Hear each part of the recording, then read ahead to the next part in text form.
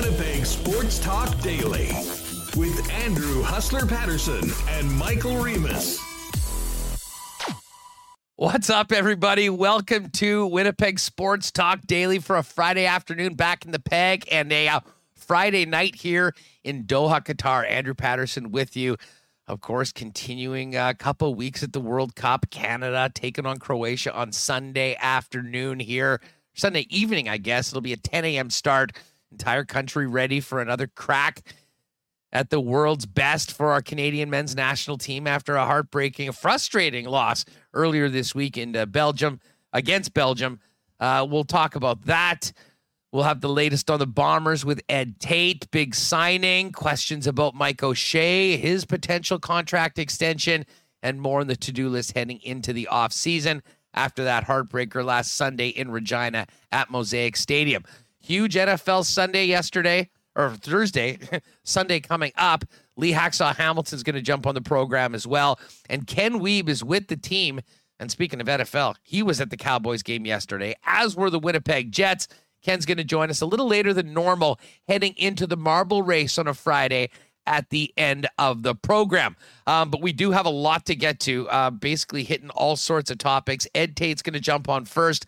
Then we'll have Hacksaw, then Ken Wiebe, then Marbles, and of course, we'll get into some NHL talk right off the top as the Jets get ready for the Dallas Stars tonight.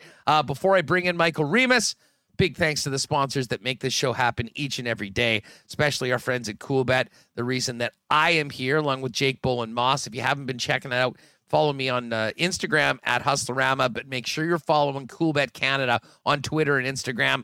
We'll have plenty of content throughout the weekend, and we will be setting the scene and giving you all the sights and sounds of the thousands of Canadians that have come here to the Middle East, ready to see Canada make history with the first goal and hopefully the first win on Sunday in the Men's World Cup.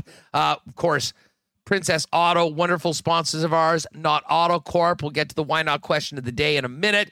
The Nick and Nicky DQ Group, Little Brown Jug, Boston Pizza, Canadian Club, Culligan Water, F Apparel, Royal Sports, Vita Health Fresh Market, Consolidated Supply, and of course our friends at Wallace & Wallace. Don't forget those nominations for the Unsung Hero at winnipegsportstalk.com. All right, let's welcome in Michael Remus and get things going on a busy Friday here on WST heading into the weekend. Remo, what's going on? I'm feeling good. Weekend haircut. Great time for the sports calendar, World Cup. Thanksgiving NFL, which is so great to have on a Thursday. We got some day hockey today.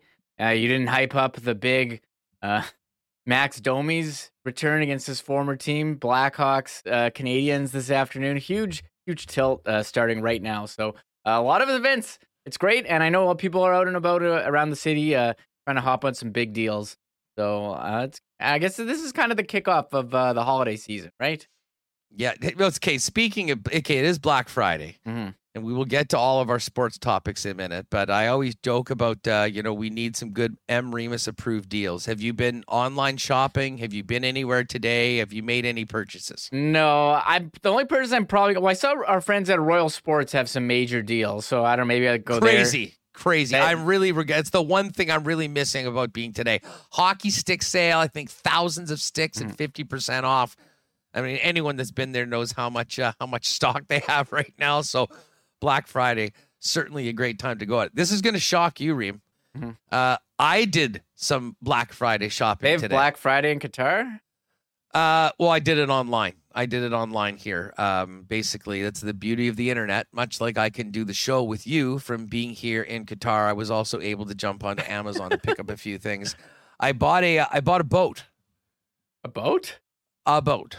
I bought a boat. You know how I spend a lot of time hanging around the river, and I've seen these people with kayaks. I've seen these people with some inflatable ones. I bought a boat, a 3-person boat that has a spot for a trolling motor. Come on. And I'm dead serious. And I had to call my buddy Dom. Shout out to Dom, because I wasn't sure if I was going to be back in time for it to be delivered. So I have it being shipped to him. Also got a nice deal on some Rockport boots and some earbuds. I've been putting off getting earbuds for a long time. It's a good deal on that. So anyways, I figured you would get a kick out of that. But it was a good day to get some good deals. If you've been waiting for them, maybe do a little bit of advanced Christmas shopping if you need to make it happen. So that's what I did earlier today. I've been watching the games. Netherlands is on the list. I have to apologize to any lock shoppers that were jumping on the Doha double after we had a great win yesterday on the Brazil bicycle kick. We took the L today, and the Netherlands scored 5 minutes in and basically sleptwalked through the rest of that game. Ecuador were awesome. They probably deserved to win that game about 3-1. It ended up being a 1-1 tie. They had a goal disallowed in the first half, very controversially. Got a goal and had a couple other very close chances. But overall, Senegal beat the Qataris earlier today, and we started it off with leave a draw. So, but listen, we'll be talking about this England-USA game, which is on right now, which is 0-0 into the 13th minute. Another big one when it comes to the tournament. But the game everyone's going to be talking about is, of course, Canada and Croatia. Sunday morning, 10 a.m. Winnipeg time, 7 o'clock here. I will be there. And if you haven't already, folks, make sure you're following Coolbet Canada on Twitter and Instagram, and my Instagram at Hustlerama, and of course Twitter at Hustlerama.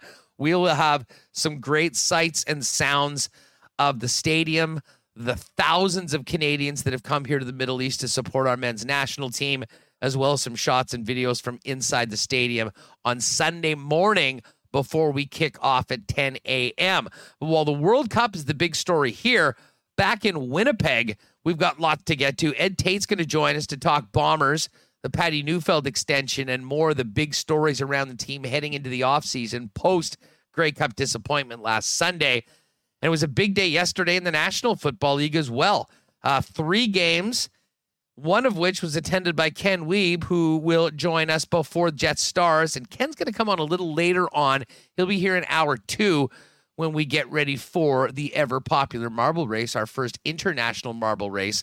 And Lee Hacksaw Hamilton's going to jump on the program as well. So very, very busy, Reem. But, of course, yesterday, a lot of people paying attention to those football games. Ken was there. The entire Winnipeg Jets team was there as well. They sort of joked that, the Jets were lucky that Rick Bowness didn't crack the whip and maybe cancel that off day and get the guys out skating this afternoon. Hopefully they'll reward their coach with a much better performance in his delayed homecoming to Dallas, where he was the head coach last year after missing the first trip to Dallas when he was out with COVID at the beginning of the season. Yeah, big divisional matchup. The Jets were taken down by the Stars in the first one in Dallas. The Jets got revenge when they returned here, and now they're going back. They had some great games last year, a lot of them going to overtime, and Dallas taking a number of those and kind of sinking the Jets' playoffs hopes, with all those overtime losses. But here's the picture of the Jets at the Cowboys game yesterday. Sorry, podcast listeners, but I always wanted to see who was in a jersey. We got Josh Morrissey rocking a jersey. Dylan DeMello, I think he's got Zeke. What does Morrissey got, like Emmitt Smith? Emmitt, old school. No, I like that. Oh, and then I was that Dubois? Was that Terrell Owens? Dubois? Is that 81? Yeah, PLD's got a TO. That's hilarious. He's got the TO. So Dubois posted that. So pretty cool. I mean, you're not going to see like Mason Appleton rocking a Cowboys jersey. We talked about his Packers fandom. But I mean, that looks like a nice time. They got the blocks. We'll hear about it from Ken. We do have some Jets lineup changes, though, for tonight, and some good news. We're going to be getting some bodies back in the lineup. Most notably, Dylan DeMello, who missed the last couple of games with an injury. Do we know? Even know the specifics? He was in a non-contact jersey, but he did put on the regular jersey today, and he confirmed to Mike McIntyre himself that he would be in. Mike tweeting out, Dylan DeMello is in. Source, DeMello. He told me. And here are the lines.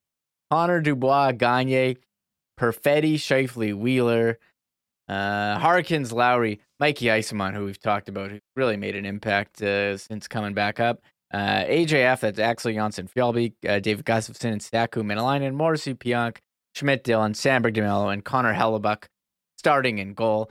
We did get some positive injury news as well. Morgan Barron I think he's going to skate later on this weekend, but should be back for Tuesday's game. So that's the Jets injury situation. And there's the lineup for tonight's game. Big divisional matchup against the Dallas Stars. Yeah, and the bottom six actually has been shaken up a little bit. I mean, you've got Eyssimont now, presumably they're playing with Lowry and with Harkins. And, this is Rick Bowness reacting to what he saw in Minnesota. Now, he's not blowing up the entire top six, but he was incredibly complimentary. Both Hark and Mikey Eyssimont, and seems like they'll get a chance to maybe play up, with a little bit more of an important role. But at the same time, David Gustafson was a guy that Rick really did single out as maybe the Winnipeg's best Jet in that game. A very miserable 60 minutes against the Minnesota Wild. Unfortunately, a story that we've seen before in and around the Thanksgiving weekend. And I think that still you'll see a lot of Axel Johnson-Fialbi, Menelainen playing with David Gustafson. But the one thing I think we all know is the guys, particularly in the top six, are going to have to be a hell of a lot better. There was a number of things, and we heard on yesterday's show that Rick Bowness was not pleased with. The overall effort of the team, the lack of discipline, a lot of chirping at the refs. It just didn't seem like that Winnipeg Jets team was in the right headspace going into that game. They better be ready tonight because this Dallas Stars team is in first place for a reason so far this year. And Reem, when you think about the two games that these teams have played, the home team has really dominated them both. The Jets had one of their roughest outings of the season early on against the Dallas Stars. And at the same time, a couple weeks back, the Jets had one of their best games of the year at home against the Dallas Stars with a convincing victory that propelled them to the top of the Central Division at the time. Dallas is a really strong team, Hassam. This Jason Robertson, he's becoming so underrated that he's now just, people are taking notice. He's got 31 points in 20 games. Rupe Hintz, 24 and 19. Joe Pavelski, who San Jose, they let him go. They didn't want to re-sign him, but he's got 22 and 20. Even Jamie Benn, he's making an impact on the power play. He's got 22 and 20. Tyler Seguin, he's coming, kind of recovered from his major surgery he had before, 16-20. So their top six is pretty good. Mason Marchment, big signing. I really like their defense. They got six solid guys throughout the lineup. Lindell, Heiskanen, Suter. They got a number of good players. And in goal, they got one of the best guys in the league in Jay Cottinger. So this Dallas team, I was kind of out on them. I couldn't, I was thinking, how are these guys beating the Jets over and over again? But they are a solid team throughout. And I spoke about it earlier. I'm kind of concerned about the Jets' performance on the road. We've only seen their A game, the game, their prototypical game at home. And this is going to be a tough test. I'd like to think yesterday, maybe they were, or not yesterday, last game, they were looking ahead here to Dallas. But we'll have to see. And one thing about the lineup, you mentioned the top six. We didn't really touch on this. Cole Perfetti, he was benched in the third period. He took that penalty, kind of retaliatory slash. Bones sat him down, did not see the ice in the third. And we'll have to see how the top six respond as they were called out post-game. We played all the clips yesterday, and he said the fourth line was the best line. I was actually surprised, too, that he called them the fourth line, because if you ask other coaches, they'll be like, oh, no, we don't have line numbers on this team. That's what I like about Bones. He pretty much, everyone knows, everyone sees the way the list goes. Everyone knows the order that they're being thrown out. But man, you even go back to the Monday game, with the way that Gustafson played, he's been consistent. He's made a case that he deserves more ice time. And we all know what happened in the final 5 minutes of the Carolina game before Josh Morrissey prevented disaster and got the 2 points for the Winnipeg Jets on a breakaway. But listen, the fourth line is not going to be the line that, puts the Jets over the top or kind of goes in and, is the team that takes over the game when we're talking about this game against the Dallas Stars. The Jets' top six is going to have to be way better. And listen, Cole Perfetti right now, he needs to step up a little bit. Obviously, I can understand he's a young player. Things are getting frustrating at times. And, it's a couple times he's taken a retaliatory penalty that, some would say is foolish. I'm not saying that this is, it's happened twice this year. We remember what happened in the Calgary game. But the common denominator of it, Remus, is playing against bigger, tougher teams that are going to make you pay for every inch of ice. I think the challenge for Cole is to be able to hang in these divisional games and be able to handle the physicality of them and rise above it and not get frustrated and not take penalties, not end up costing your team, and finding a way to, be the offensive spark plug that he's been all of his life in this group right now. He wasn't alone. Dubois in the penalty box, Blake Wheeler has been in the penalty box. Mm-hmm. There's been a bunch of guys, so we're not singling anybody out. But I will say this, if someone's wondering, why Cole was in that situation, well, he's basically a rookie in the National Hockey League. And sometimes coaches, I think, need to make sure that they are very clear with younger players on what's expected of them. And I think he'll be given every opportunity to come back and, show that, he's learning and he'll be able to take it in. But as I said, when I look at this game tonight, I'm not going to be focusing in on Cole Perfetti. I'll be looking at the two guys in the middle, Mark Scheifele, as well as Pierre-Luc Dubois, Kyle Connor. And hey, the team had a great outing yesterday. They're going to be going into this game, I think, realizing that they've got a lot to prove. And much like we spoke about that game against the Dallas Stars a little earlier this season at home for the Winnipeg Jets, where they got that win in the first head-to-head matchup for Rick Bowness, I imagine they'll want to redeem themselves for an ugly outing in Minnesota. And I think they'll also want to try and make it for a much nicer homecoming for Bones after leaving the Dallas Stars at the end of the year.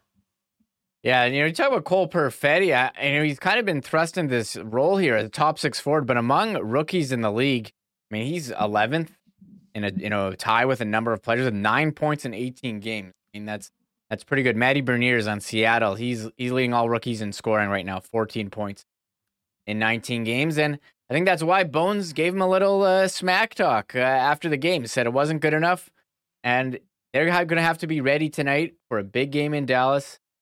Traditionally, I remember some of these, Black Friday games where they weren't ready to play. We talked about last year. I remember we talked about one in San Jose. Hellbuck made like 50 saves or something. So I'm expecting a tough Dallas squad, but maybe the Jets, they had some team building yesterday. They went to the Cowboys game, and now, teams that watch football together win together, right? Isn't that the saying that everyone says? Well, I'm not sure if they've ever said that before, but hopefully they will be saying it after tonight in a much better performance by the Winnipeg Jets than what we saw against the Minnesota Wild. We'll have more on this game tonight with Ken Wiebe coming up a little bit later on. We're going to talk some pigskin, focus in on the hometown Bombers, as well as everything that happened, including in Dallas yesterday with Lee Hacksaw Hamilton. But Ed Tait is teed up. He's going to join us in just a minute.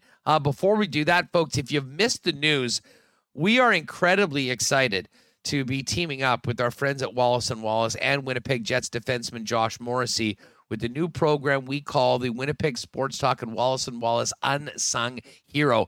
And what we're looking for from you is to hear the stories of some of the people in your life, in your community that are quietly going about their business, making Winnipeg and Manitoba a better place, whether it be charity work with registered charities, whether it be people that spend those extra hours volunteering at the community center or within minor hockey or other minor sports, or maybe just the incredible neighbor that when the snow dumps, when you wake up in the morning, they've already cleared the lots of a number of neighbors, including maybe some seniors that aren't able to do it themselves. What we need from you is to send us their stories at send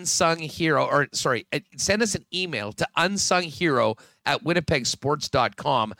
We'll be sharing some of these stories throughout the month, and at the end of each month, we're going to be able to give the recipient of the Unsung Hero Award a autographed jersey from none other than Josh Morrissey of the Winnipeg Jets, and it gets even better than that.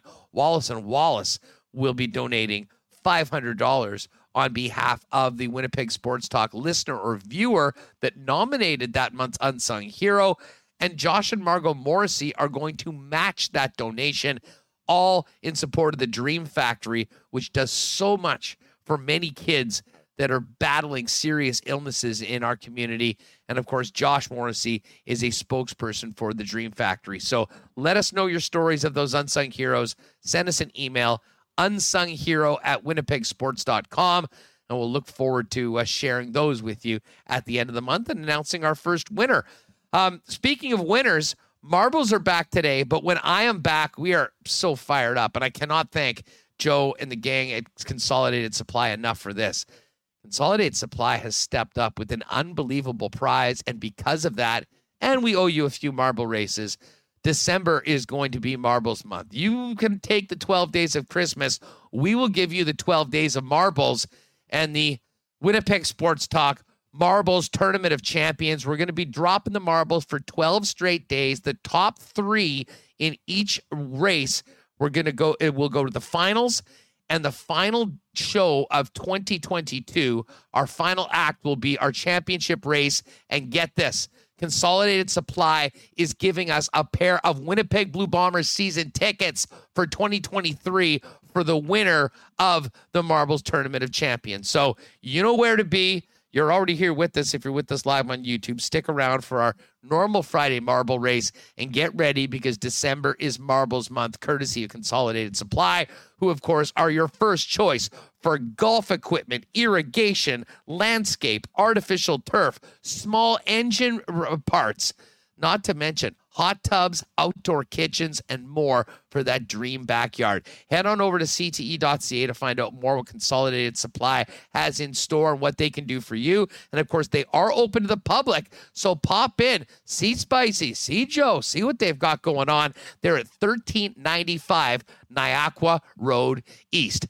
And fellas, hey, don't forget, November is Men's Health Month, and choosing the right natural products are key. Vita Health is the spot with great prices on natural organic supplements, beauty products, and groceries, not to mention Winnipeg's largest assortment of local products, too. Vita Health carries everything you need to help relieve prostate issues, reduce stress, and support mental focus from Canadian brands like Prairie Naturals, who donate a portion of the sales to the Canadian Men's Health Foundation. And if you can't make it down to one of the stores, you can visit Vita Health's new fully shoppable website to buy online, schedule delivery, or in-store pickup, and that is at myvita.ca. Vita Health Fresh Market, empowering people to lead healthy lives with 7 Winnipeg locations, including the newest store in Linden Ridge, and online at myvita.ca. All right, keeping an eye on this England-USA match at 0-0 in the 30th minute, but we're not talking football now. We're talking football, Canadian football, 3-down football, and sort of transitioning from the disappointment of Sunday for the Bombers in Regina to another very important offseason to try and keep the nucleus of this championship-level squad together. Let's welcome in our good friend Ed Tait from BlueBombers.com to get the latest. Eddie, what's going on? How are you? I'm doing all right, Huss. Maybe not as good as you. I know this doesn't help the podcast listeners, but I'm looking at the background there. You look like you got a pretty sweet setup. The bed's made. Hotel room looks rocking compared to what we had in Regina. Let's put it that way.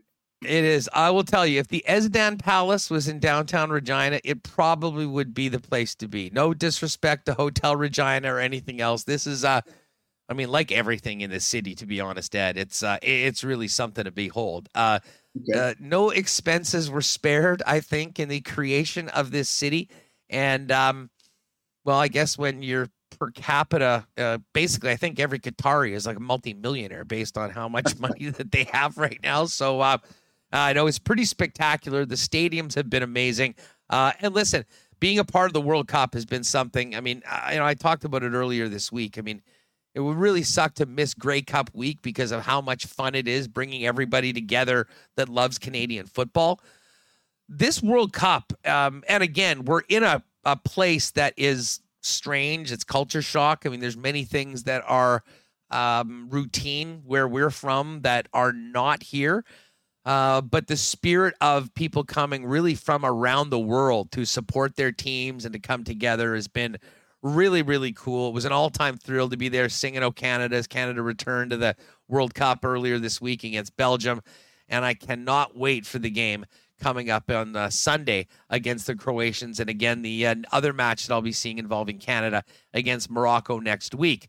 That being said, Ed, I did get here late at night on Sunday. I had a chance to check into the hotel, rip around the neighborhood to find a spot to, grab a few Diet Pepsis and some junk food to watch the game, and then settle down to watch the Grey Cup. And I mean, listen, from a CFL standpoint, it was an absolute thriller. Had a little bit of everything. Obviously, though, for everyone that cheers for the Winnipeg Blue Bombers and certainly that's involved in the organization, a really tough, heartbreaking loss that shows that, nothing is guaranteed in this league and in sports. That must have been a very different plane ride home than most of the rides so far. Never mind this year, but over the last 3 years, especially the last 2 after the championship game.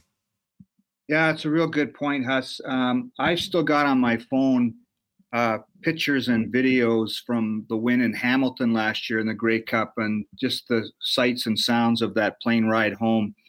And you're right, just a complete 180 from that on Monday when we came back from Regina.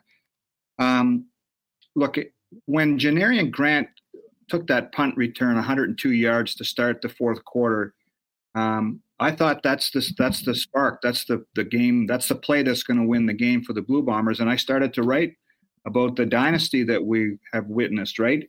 Because I figured they were going to lock it down. But I mean, right after that, there's a convert miss. There's two interceptions in the fourth quarter. We saw a field goal blocked by Nick Hallett, and then another one. Just so much unfolded in that fourth quarter. The Argos rally behind Chad Kelly with their starter on the bench. It just seemed to be there for Winnipeg, and that's the sense you get now around the office here in the last couple of days. Is kind of there's a lot of cursing still going along, there's a lot of disbelief, and it just really does feel like a lost opportunity. And as Mike O'Shea said yesterday, when someone asked him how long this stings, he said forever. You sometimes it's unfortunate, but you wear the losses more than you enjoy the wins. And I think I'm seeing that now around the office here. That's for sure. Yeah, there were 2 plays in the second half where I just said, I was with Jake, who's here from Toronto, and we're watching this game,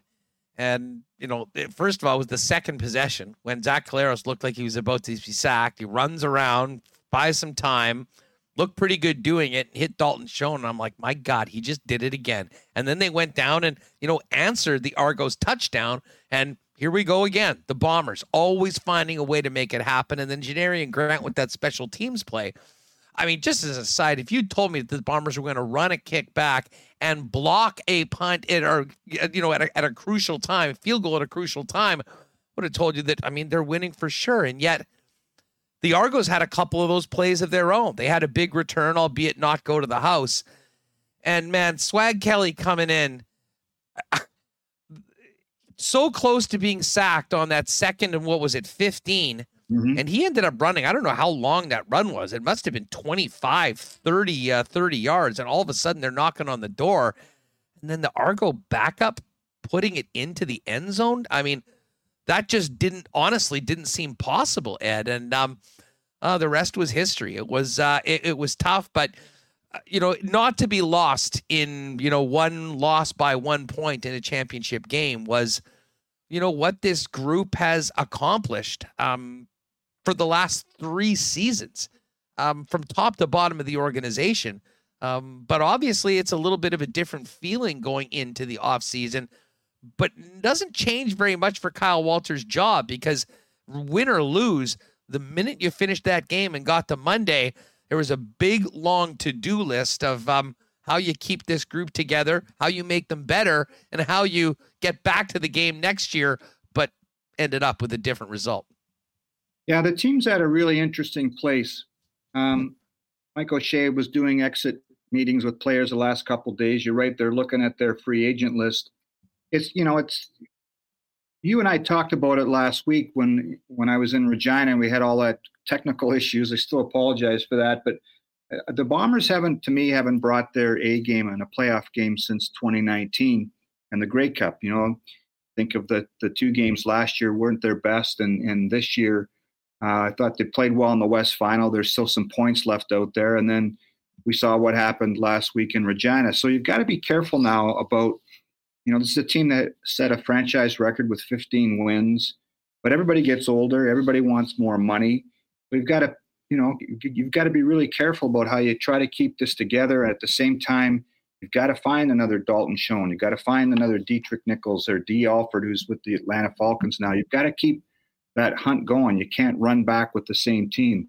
So, I'm looking at the list of prospective free agents. It's still 25 names on there, and a lot of big names, a lot of guys that are starters, including Willie Jefferson and Jackson Jeffcoat and Adam Bighill, like a lot of star players that you've got to take care of first. But it's also, the same team that took the field in Regina on Sunday isn't going to be there when training camp opens. And you still got to try to get better, even though you were 15-3 and look like you were, still could be a modern day dynasty. If you can get it done next year, I think people would be saying that 3 and 4 years is pretty amazing. So, a lot of work to do. There always is in this league with the shorter term contracts, but see if they can lock up some guys that people will recognize. Well, Ed, one guy that's not on that free agent list, as announced yesterday, was Patty Neufeld, and he was an all-star this year. He has really turned into, one of those foundational pieces up front for an offensive line that, I thought certainly he was much more successful in the run blocking game than they were sometimes preventing Argo defenders getting into the backfield in the passing game right now. But what do we know about the deal? And just in your opinion, how important is it for a start like that to one of the most important parts of the team's makeup, the offensive line, to get Patty Neufeld back locked and loaded for next season? Well, there's a couple of things related to that, Huss, just sort of what you talked about. Pat Neufeld's an all-star 2 years in a row. He's Canadian, his experience. If he had gone to market, he would have got a ton of money, right? Because there's teams all over this league that want that kind of help, including in his home province of Saskatchewan. The thing that's kind of lost about Patty sometimes is that he's one of those guys that really has helped shape the culture that everybody talks about so much here in the locker room. He got here in 2013. Jake Thomas was here. They've had to, kind of tread water through some tough times, but he's one of those cornerstone guys. And so I think Pat Neufeld, the player, is real important, but Pat Neufeld, the leader, probably doesn't get enough credit for what he has done in that room. And those guys talk all the time. If there's a slightest small step back in FIFO, and that everybody knows what that means, and that's their culture. If there's a step back in there, it's the guys like Pat Neufeld that kind of snap it back to attention. So that's a big one. I still look at the O-line names there: Michael Couture, Stanley Bryant, Jamarcus Hardrick, all heading to free agency or pending free agents. Those are big names. Those are 3 starters. So again, long list of guys to knock off here still, but getting Pat Neufeld back is kind of one of those underrated signings. Yeah, no doubt about it. Now, we've heard reports, not necessarily out of the team, but Willie Jefferson was pretty clear on social media saying, this is home for him now. He wants to be there. Do we know at all? What can you tell us about where things are at with just with Willie or any? Have contract?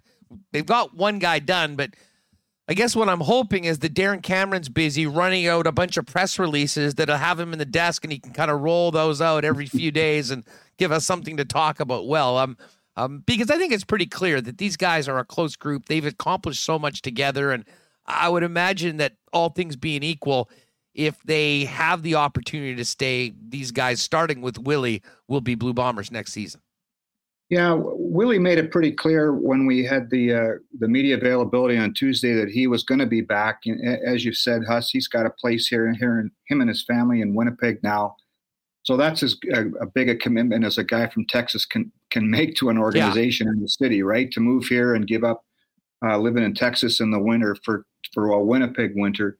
I think it'd be shocking if he goes somewhere else at this point.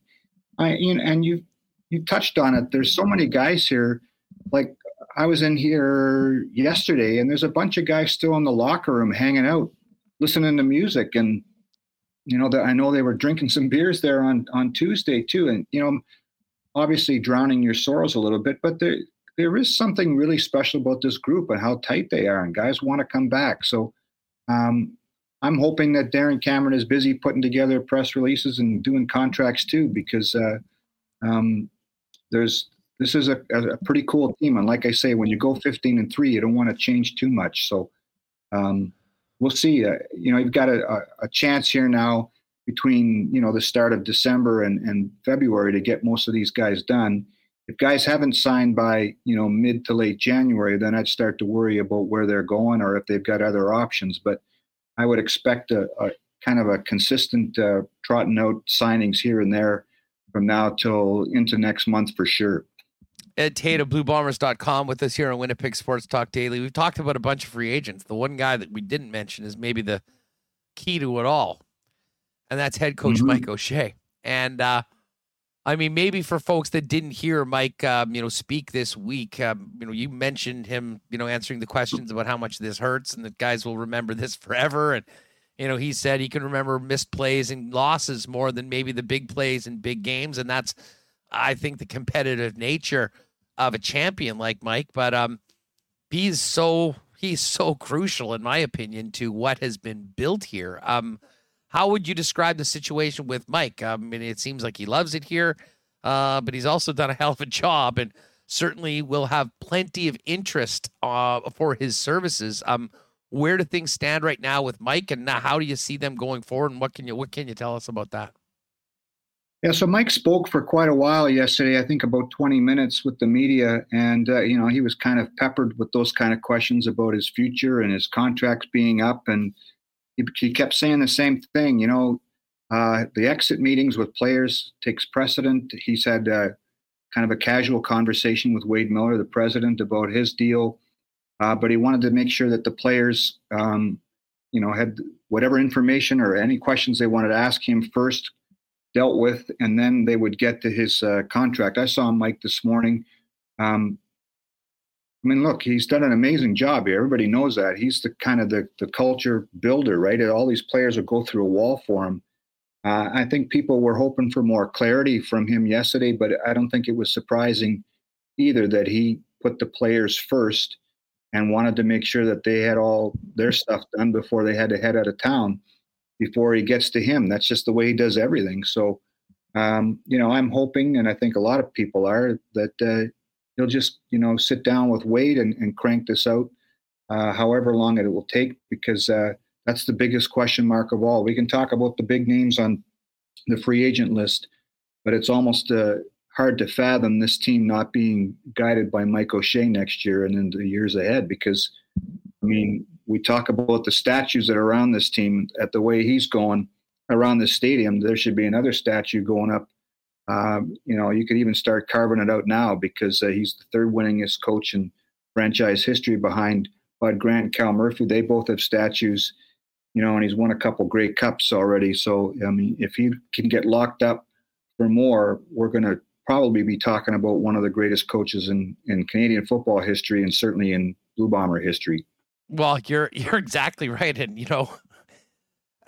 I don't want to take away from any player on the team. Willie or Biggie, obviously Zach has his extension, and he will be part of the club, presumably going forward, because he is signed. But I can't even think about what this Blue Bomber team is if Mike O'Shea is not there as the leader of it. And I would imagine that goes the same for most of the players in the locker room, Ed. Absolutely, it does. I'm sure that when he was having his exit meetings, the players that are comfortable enough to ask Mike would say, well, what about you? You're answering all my questions. I got one for you. Are you back? And I think that would probably have been part of a lot of conversations in his exit meetings. It's a big one, right? The roster has changed so much since Mike took over in 2014. There's been so much change in the culture and the winning. But the constant has been Mike and Wade and Kyle Walters, and they've built something special here. And you're right, it really is hard to imagine him not being here next year, because it's a transient league, but it doesn't have to be at that position. And then the other question becomes, Montreal and Ottawa are looking for coaches, but they're not going to drag their feet for too long too, because they got to get going on things to prepare. So I don't want to say that there's a game of poker being played here between Wade and Mike, but because you just like to think they're going to nail this down, but the options start to diminish if Ottawa and Montreal make their decisions and move on with somebody else, right? Well, for sure. And Mike's such a no BS guy. Right. He's got, the results are the results. Last Sunday by 1 point notwithstanding, the job that he's done is, it is the foundation of this club, along with the number of players, and players will come and go. But having, a coach of that level, I think rises everyone out, and it affects every single aspect of the entire operation. So it certainly is important, and that would be great to get clarity. One thing that I'm not sure whether I've missed this or ever asked, but do we know, is Kyle Walters signed long term? Where's he at right now as far as his term of commitment to the Winnipeg Blue Bombers? He's got 1 more year on his contract, okay. if I'm correct. Yep. So they weren't aligned. Mike's is expiring, but Kyle's got 1 more year. Well, it's needless to say, it's going to give us a lot to talk about over the next little while, and hopefully there'll be many positive discussions on Winnipeg Sports Talk of key members coming back. I will say this, Ed, and I say this to you not as maybe a member of the organization or bluebombers.com, but as someone that has covered the Canadian Football League for a long, long time and loves the league and believes in it. I got to tell you, the one thing that actually did sort of put a smile on my face this week, after all the garbage that we hear about, the way the Argos are treated in Toronto, they had an incredible victory. They got it done. I will say this. I think a lot of people were surprised by just how many people were out in that square celebrating that championship. I certainly would not have pegged a crowd like that, considering everything that we've seen this year. And, maybe, just maybe, unfortunately at when I say Winnipeg and the team's expense, in the big game, maybe, just maybe, this can be the spark of something that can sort of get that organization back to the level that, it needs to be and the league needs it to be.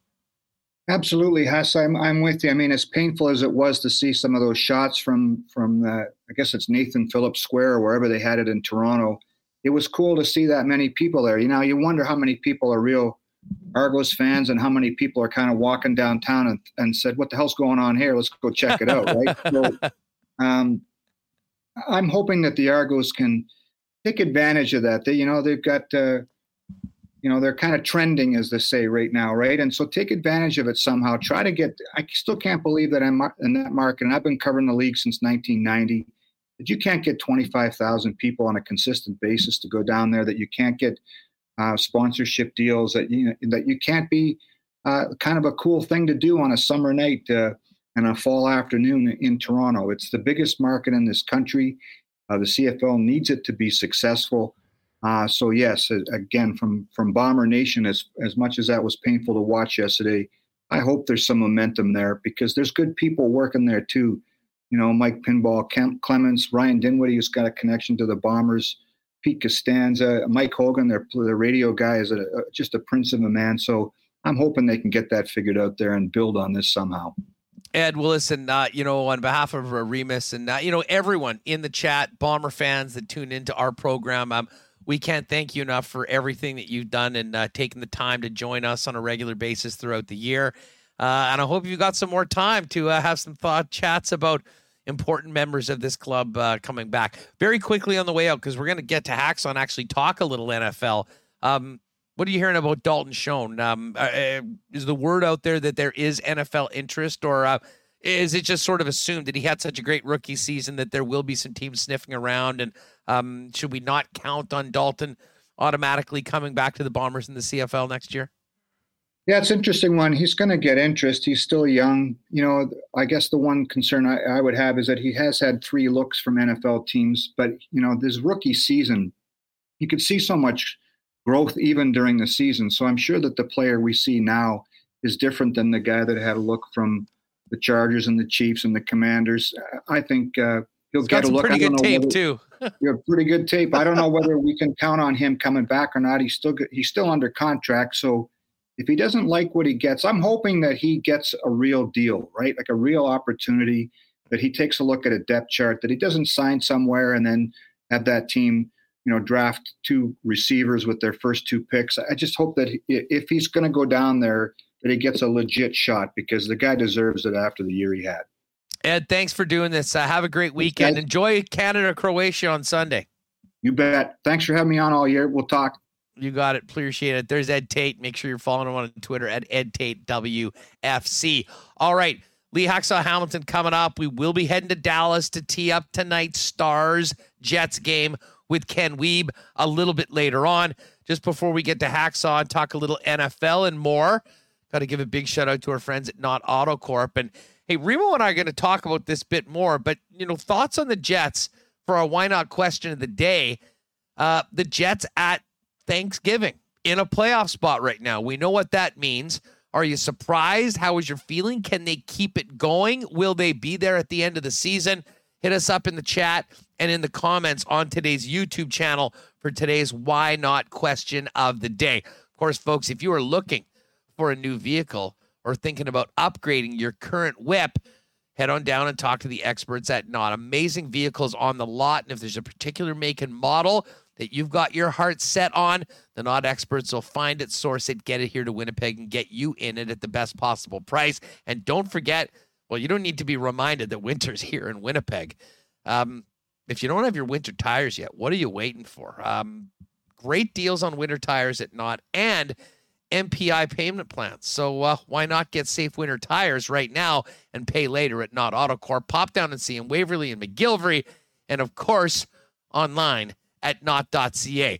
Black Friday sale today at Royal Sports. Check the Instagram at Royal Sports Pembina for everything that they are blowing out right now. Still have time to get there after the show before we drop the puck in Dallas this evening.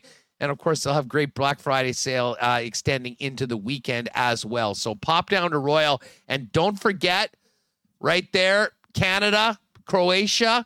If you don't have your Canada soccer gear, they have the best selection, probably one of the best selections of Canada soccer gear in the entire country. Jerseys, Estacchio, Davies, hoodies, toques, scarves. They've got it all. Get ready for the big game at Royal Sports, and make sure to check out all the incredible deals for Black Friday at Royal Sports at 750 Pembina Highway. Some great Black Friday deals as well at F Apparel. Always have great deals because they have custom suits for men beginning at just $400. The best selection of custom men's clothing, shirts, pants, and more. All the accessories and Black Friday deals are on now up until November 28th, next week. And hey, guys, if you do have a wedding party coming up next week and next year, if you're in one in the summer or maybe having your own wedding, you still have some time to talk to Andrew and the experts. Get down there, get your guys fitted up by the end of November and booked in. Special deal, free shirt for everybody in the wedding party and 10% off your order. Savings of up to $130 per guy. Find out more, F Apparel. Give him a phone call or check him out online and make an appointment at F. That's EPHapparel.com. All right, some football talk and maybe some football talk. We call it soccer. Let's go out to the West Coast. I got to say, usually we're always dealing with a bit of a time change between myself and Lee Hacksaw Hamilton. Saw, what time is it there right now? Hustler, it is 12 noon Pacific Standard Time. Is it the middle of the night where you are? It's just about 11 p.m. right now. So just a little 11 hours, opposite ends of the clock, but I'm sure we're watching the same thing right now. Have you been keeping an eye on this England-USA matchup so far before you jumped on with us? I'm glad you planned our newsmaker call at halftime of England USA. Man, they are sniping shots at those keepers. Those keepers have really been busy. My heart is in my throat. I love the English Premier League. I might be the only guy in San Diego that gets up at 4:30 in the morning on Saturdays to watch the EPL, but it's been a pretty good game. They kind of sorted themselves out the first 5 minutes. Everybody was hesitant, and then bingo, Harry Kane took off, and then bingo at the other end, Christian Pulisic had a couple of unbelievable opportunities. So I don't think this will end up 0-0. And by the way, I saw pictures of you on Twitter in the pool drinking Canadian Club. You're the man. Well, there was no Canadian Club. For the record, I don't need the emir or anyone thinking that I've been breaking the rules outside here in Qatar. I was a little bit of a promo. We were getting hyped for the big Canada-Belgium game, but you did see an ice cold Budweiser in my hand at the game because thanks to our great friends at CoolBet that I've been doing a bunch of work for out here, our seats, Lee, and we didn't know this till we got there. We went in the gate that it said, and they go, oh, you go into this lounge, and all of a sudden there was all this food, and there was beer, and that was like an oasis in the middle of the desert for someone like me here for 2 weeks in Qatar. Had a really great time. That was a nice touch. But honestly, what was really amazing was, to be there for the return of Canada to the World Cup, and, being here and being around people from all around the world. You realize how special this is, how much it means to so many people. And my God, I mean, the Canadians that have showed up here halfway around the world to welcome our team back in is something that I will never forget. Singing the anthem and watching the way our guys performed. Lee, I mean, you do watch a lot of the game. I can safely say I think we deserved a better fate. It was only the first game, but man, they ran with the number 2 ranked team in the world, the Belgians, in number 1. But we've got a work cut out for us against a good Croatian team and the Moroccans if we want to be hanging around after the first 3 matches in the group stage. Point of information. Now, when you come home, will you be the only guy walking through the airport in Winnipeg wearing a shirt with pictures of palm trees and surfboards on it? Is that true? Probably. I did not bring a jacket. I traveled a little light. So it might be the old Winnipeg shuffle, sprinting to the car or the cab once we get back. But hopefully, so cool that you're there. I think that is so great. And it's so electric. I went to, when I was the voice of the Chargers, we played in Tokyo and we played in Berlin in international games. And I did my talk show. I did 4 hours from the hotel lobby. But because of the time change, I was on the air from 11 p.m. Berlin time till 2 a.m. Berlin time. And all these people walking in from the pubs in Berlin and say, who are these idiots in the hallway doing a talk show in the middle of the night in Germany back to the West Coast? So it's so cool for you to be there and be in that event. Okay, let's talk NFL football because there's a lot of topics on the table. Well, there was. I mean, just quickly, we had the full slate of turkey games. And by the way, happy Thanksgiving to you and yours. Hopefully you've got out of the food coma after yesterday. But we did have some great games. What were the big takeaways? Why don't we start off with the Vikings? Because I think there was a lot of nervous Viking fans after the way they got their asses handed to them by the Cowboys at home the week before. Man, they bounced back. And you know what? The Patriots were live too. Mac Jones, that offense sort of showed up after doing nothing against the Jets the week before. But man, that's a big bounce back win and a big one for Kirk Cousins, who has a sort of a dubious record in prime time. He got it done along with Justin Jefferson, proving that he's the best in the league right now at that position. Yeah, a whole bunch of layers to that story. One, Minnesota's done it and been living on the ragged edge and rallying from behind and all that, thanks to Justin Jefferson and Kirk Cousins and the other complementary pieces they have. But the defense hasn't been real good. And I think that 2 weeks ago in Dallas in that 40-3 thrashing, I thought, oh, this is a dose of reality. Now Kevin O'Connell's got a real problem. But they came back home, and their defense played much grittier. Now, I grant you, New England doesn't have great firepower, and that's a big issue. And their defense still gave up, 382 yards to quarterback Mac Jones. But that was a huge statement win for Minnesota to overcome the past adversity, get back the way they play, and just really be aggressive down the field. And nobody's going to take these wins away from them. I don't care if they got holes on their defense and they can't stop the run or quarterbacks can tear them apart. You're not going to take these wins away from these guys. And they believe in what O'Connell is doing with X's and O's. In terms of New England, it's been Jekyll Hyde at quarterback. One game Matt Jones looks fabulous. Next game he looks terrible. Third game people are yelling for the rookie Bailey Zappi. New England's not a great team, but at least yesterday, Thanksgiving Day, they put on a pretty good offensive show. The Bills have had a weird season. they are still obviously a real Super Bowl contender. People kind of thought there was them and everywhere else. That's changed over the last little while. Bizarrely, they had 2 wins in 5 days in Detroit, Michigan, but man, they got pushed by the Lions. And I got to tell you, Lee, for a team that was 1-6 or 3 weeks ago or so, man, the Lions don't quit. They handed the Giants a very costly loss in New York last week, and they gave the Buffalo Bills all they could handle yesterday in the Turkey Day opener. I'll say one thing. These guys really play hard for Dan Campbell. And I had reservations when he was hired because he was kind of mouthy and he said a lot of weird off the top The comments. kneecap biting really got people. We all remember that one. Yeah, it caught your attention. But I'll tell you what, they had a lot of high draft picks. Virtually all their draft picks are planned. And they're doing this with a defense. This whole secondary has been torn up. They've spent a lot of draft picks on the back end, and they can't keep those guys on the field, and yet they just play hard. And you will get punched in the mouth when you play these guys.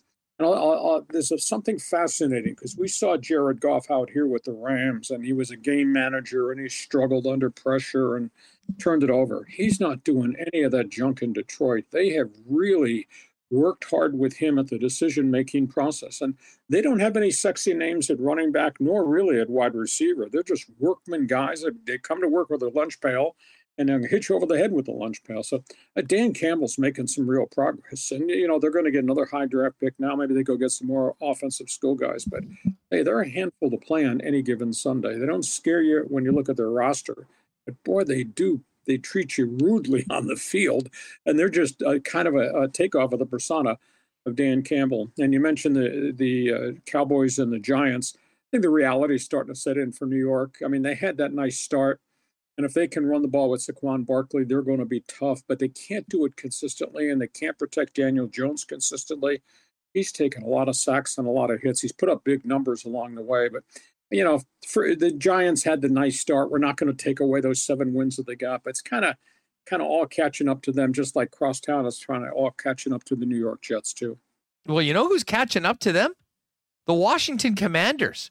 And, if it was not for one ill-timed pass by Taylor Heineke that ended up in Harrison Smith's hands a couple weeks ago when they were up 10 against the Minnesota Vikings in the fourth quarter, Lee, this team would have run off 6 wins in a row.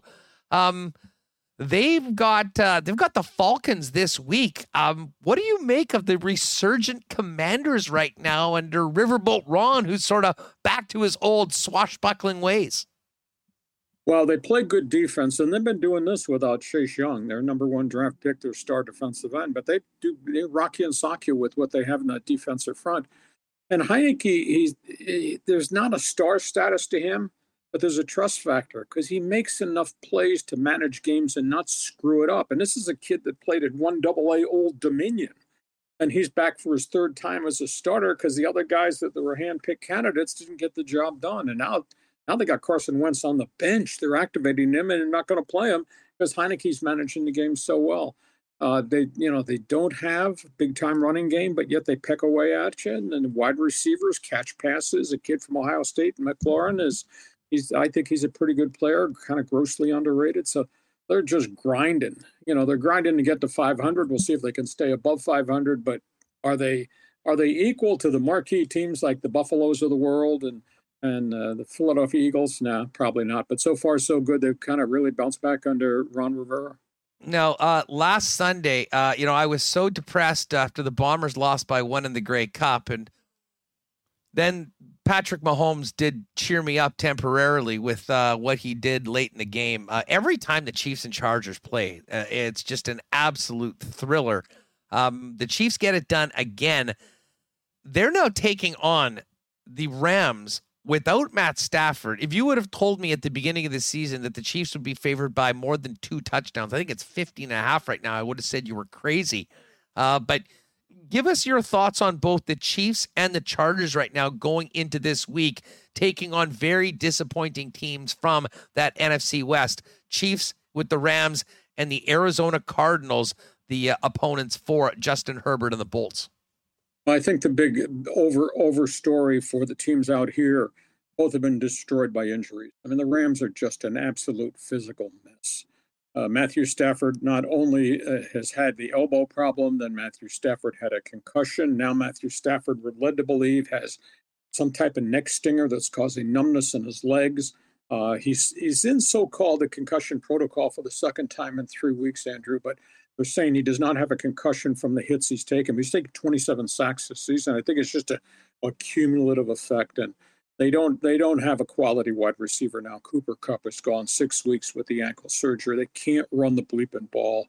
The defense has only 4 takeaways in the last 8 games. So, I mean, the Rams are just a shell of what they were, and now they're going into Kansas City.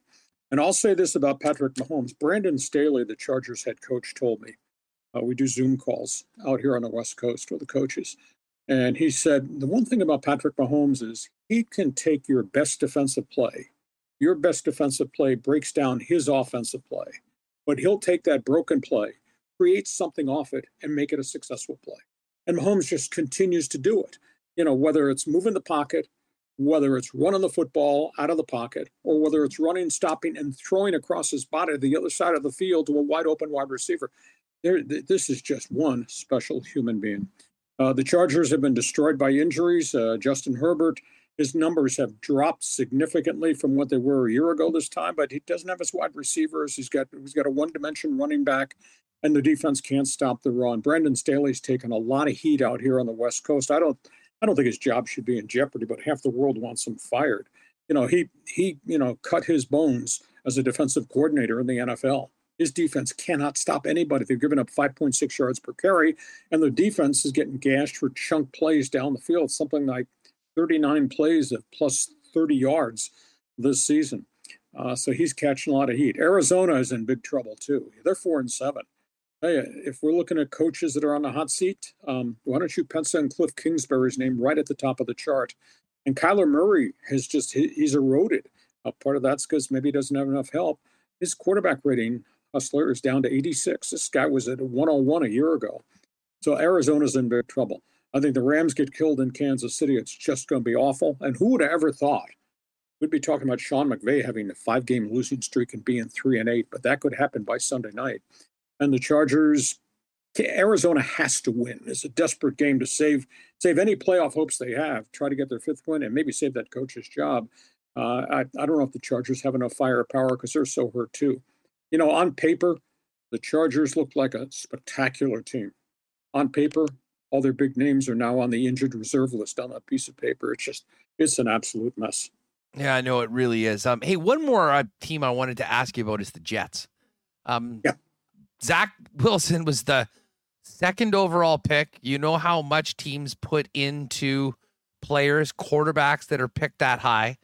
He's got a winning record this year, and yet he's riding the pine this week. Is that more to do with how much he's struggled lately on the field, or his lack of leadership and what he had to say after the last game? Probably a combination of both. But I think in the bigger picture, I mean, he's a wild arm guy. I mean, he put up statistics that were just really impressive when he was at Brigham Young, but that was throwing against 5'8" cornerbacks from Texas, El Paso, and all that. I think he struggled with this next step up at the level of pro game defenses. But the other piece of the equation, I think it's a real piece of the equation. You look at his offensive line. I mean, he's lost both of his tackles. In fact, I think their top 3 tackles are gone. He's had a lot of backups. Then he had this bright young running back, Breece Hall, out of Iowa State, put up a couple 100-yard games, looked like he became the heavy-duty guy when they were winning. Then he goes down with a knee injury after his best game of his young pro career. So a little bit's on the quarterback, but I also tend to think there's a lot of issues there with the people around him or not around him at this point offensively. I do think Robert Saleh's done a good job. You know, the Jets defense, like the Lions defense under Dan Campbell, they come to play. You better be prepared to get punched in the mouth when you play. the New York Jets, but they're kind of staggering a little bit because they don't have enough people around that kid quarterback. Now the kid quarterback, they're sitting him, and he's going to have to mature a little bit, although he did apologize to his team for what he said after the last loss last Sunday. So he'll be back in good graces, and he'll be back on the field soon, but it's a growing process. Lee, I know you want to get back to the footy. Just quickly, who are the coaches on the hottest seats right now as we get into the second half and the home stretch of the season? I'd say Kingsbury and Arizona, because they collapsed last season. They faded the season before, and now they're just downright poor this year, although they do have DeAndre Hopkins back. I'll tell you, there's something intriguing going on in New Orleans. Dennis Allen has not really taken the New Orleans Saints to the next level. He's had quarterback issues. He's gone through 3 different quarterbacks, and he's had left tackle issues. He lost his number 1 draft pick. I just wonder if Dennis Allen's the right guy there. I don't think the guy in Denver's the right guy, Nathaniel Hackett, but would ownership eat his contract and make a decision that the past owners made a mistake when they hired him? This whole Josh McDaniels thing, the Raiders go into Seattle this weekend. I mean, if they get smoked again, ththey're going to be sitting there at 3-8. Then even though they give him a big contract, I just don't know that Mark Davis can be patient. If this guy has proven that he's over his head. I would take a close-up look, too, at Cleveland. This is kind of weird. Now, they're going to get Deshaun Watson back next Sunday. He is practicing. This is the final week of this 11-game suspension. But I'm just wondering, and Jim Haslam is not a very patient guy, and if they continue to stagger, and if this turns out to be a garbage season, even though they got Deshaun Watson, will they go get a different coach? Because remember this, Houston has Cleveland's number 1 pick. And if this turns out to be a ragtag end of the season for the Browns, Houston's going to have 2 of the top 5 picks in the NFL draft. So Kevin Stefanski could be in a bit of trouble there. And I don't know what's going on in Houston. I don't know if Lovie Smith is the right guy, but I don't think Lovie Smith's got enough players to be the right guy to prove whether he can coach that thing. And the Texans are just a disaster. And that was a franchise at one time had Deshaun Watson and DeAndre Hopkins and J.J. Watt and a great running back. And it's just not the same franchise anymore. So I'd say there's 6 or 7 guys that could be in hot water. Yeah, never mind Lovie Smith. The most important guys in that facility right now are their scouts, because this draft coming up is where they're going to start making, the picks of both the picks that they've earned, which will be right up near the top of the draft. And you mentioned that Cleveland pick. That's going to be significant as well. Lee, thanks so much for doing this. I know you want to get back to the soccer game. We'll check LeeHacksawHamilton.com for World Cup, NFL, and so much more. And look forward to talking to you next week. Thanks for doing this. It's my pleasure. It's great that you're there enjoying an experience of a lifetime. And somebody just tweeted out that they didn't think you'd look good walking through the airport in Winnipeg with a short sleeve shirt that has pictures of pineapples and palm trees. So don't bother wearing it. Thanks, Andrew. Lee. Take care of yourself. Have a great one. There's Lee Hacksaw Hamilton graciously joining us in the midst of this England-USA game, which is still remaining at 0s. And actually, this is making me feel a little bit better considering what happened with the Netherlands. We needed 3 goals in this game. Doesn't matter now. Netherlands did not win. They tied Ecuador, and they frankly did not deserve a point. Great stuff from Lee. And of course, guys, make sure you check out Lee's website at LeeHacksawHamilton.com. All right. Hey, we had a great segment. We had Tait leading into Hacksaw talking Bombers. And of course, when we talk Bombers, we do it for Princess Auto, great sponsor of the Winnipeg Blue Bombers. And, of course, your friends here at WST. Princess Auto is the spot where you'll find the best selection of tools and equipment around. Everything you need to complete the projects on your list or start something new is at Princess Auto. There's 2 Winnipeg locations, Panet Road and Portage Avenue West. And you can also shop online 24/7, 365 at princessauto.com. We got to give a big thank you to our friends over at Culligan Water. You know, the water experts, doing it as family owned for over 65 years. And hey, with the holidays here, maybe a great gift for the family would be a new water system. They've got everything that could possibly need: water softeners, filters, bottled water coolers, whole home systems, drinking water systems, not to mention citywide water delivery services and commercial and industrial water products and solutions. Pop down and see them in person at 1200 Sargent Avenue.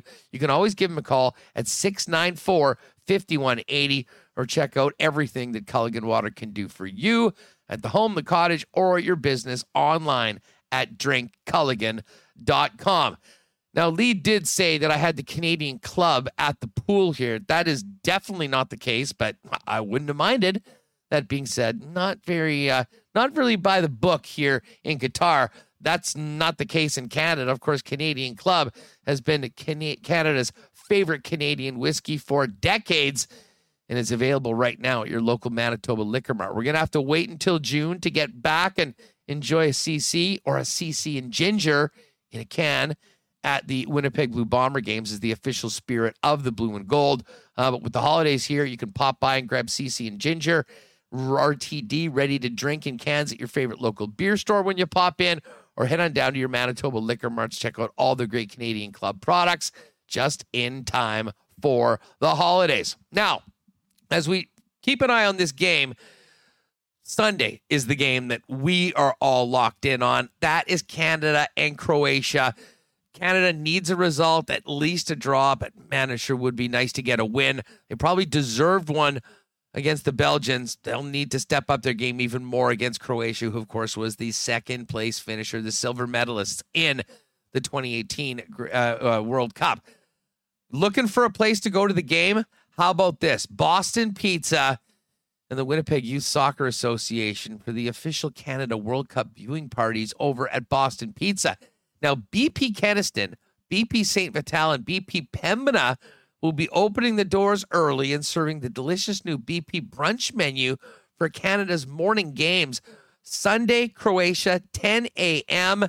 And then you can book it off already, folks. The 1st of December, next Thursday, 9 a.m. against Morocco. They'll have awesome Team Canada jerseys from Royal Sports to win. Great food options, ice-cold beers and pints. The game on all the screen with big sound. Nothing better than watching important matches like this with friends at Boston Pizza. And, of course, if you're staying home, you can always order online at bostonpizza.com for your favorite BP treats, hot and fast, delivered to your door. All right, we're going to head to Dallas in a few minutes with Ken Wiebe, but let's get Michael Remus back in here. Ken's going to jump in a sec. Remo, we should maybe get to these cool bet lines, and in some ways, I guess, a scoreboard today, because with it being Black Friday, slow day yesterday, Jets got a chance to go to the Cowboys game. Tons of NHL action this afternoon right now, leading into the games tonight, including the Jets and Stars. Yeah, I love Black Friday. I get to celebrate with my deals and that I've acquired throughout the day, and then relax and watch some hockey. Yes, I mean, we can go over. There's a number of games on today. I don't know if you knew this, there's actually one game that has been postponed. We haven't had a postponed game for a long time. The Avalanche and Predators were supposed to play in Nashville, and a pipe broke on the water main at Bridgestone Arena in Nashville. So that game has been postponed, will be made up at a later date. What do we got right now? Carolina leading Boston, who's been on a heater, 2-1. Montreal over Chicago, 2-1. Toronto against Minnesota, 2-2. Washington over Calgary, 1-0. And Ottawa and Anaheim just started up. The Calgary Flames, they're one team that's, you talk about being in the playoffs or out of the playoffs at Thanksgiving.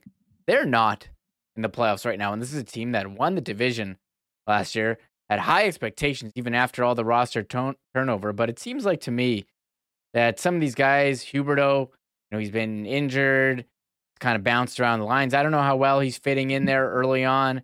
And Nazem Kadri, he's been all right too. But I think Calgary's kind of adjusting to life without Kachuk and Johnny Gaudreau. Frosty Winnipeg in chat.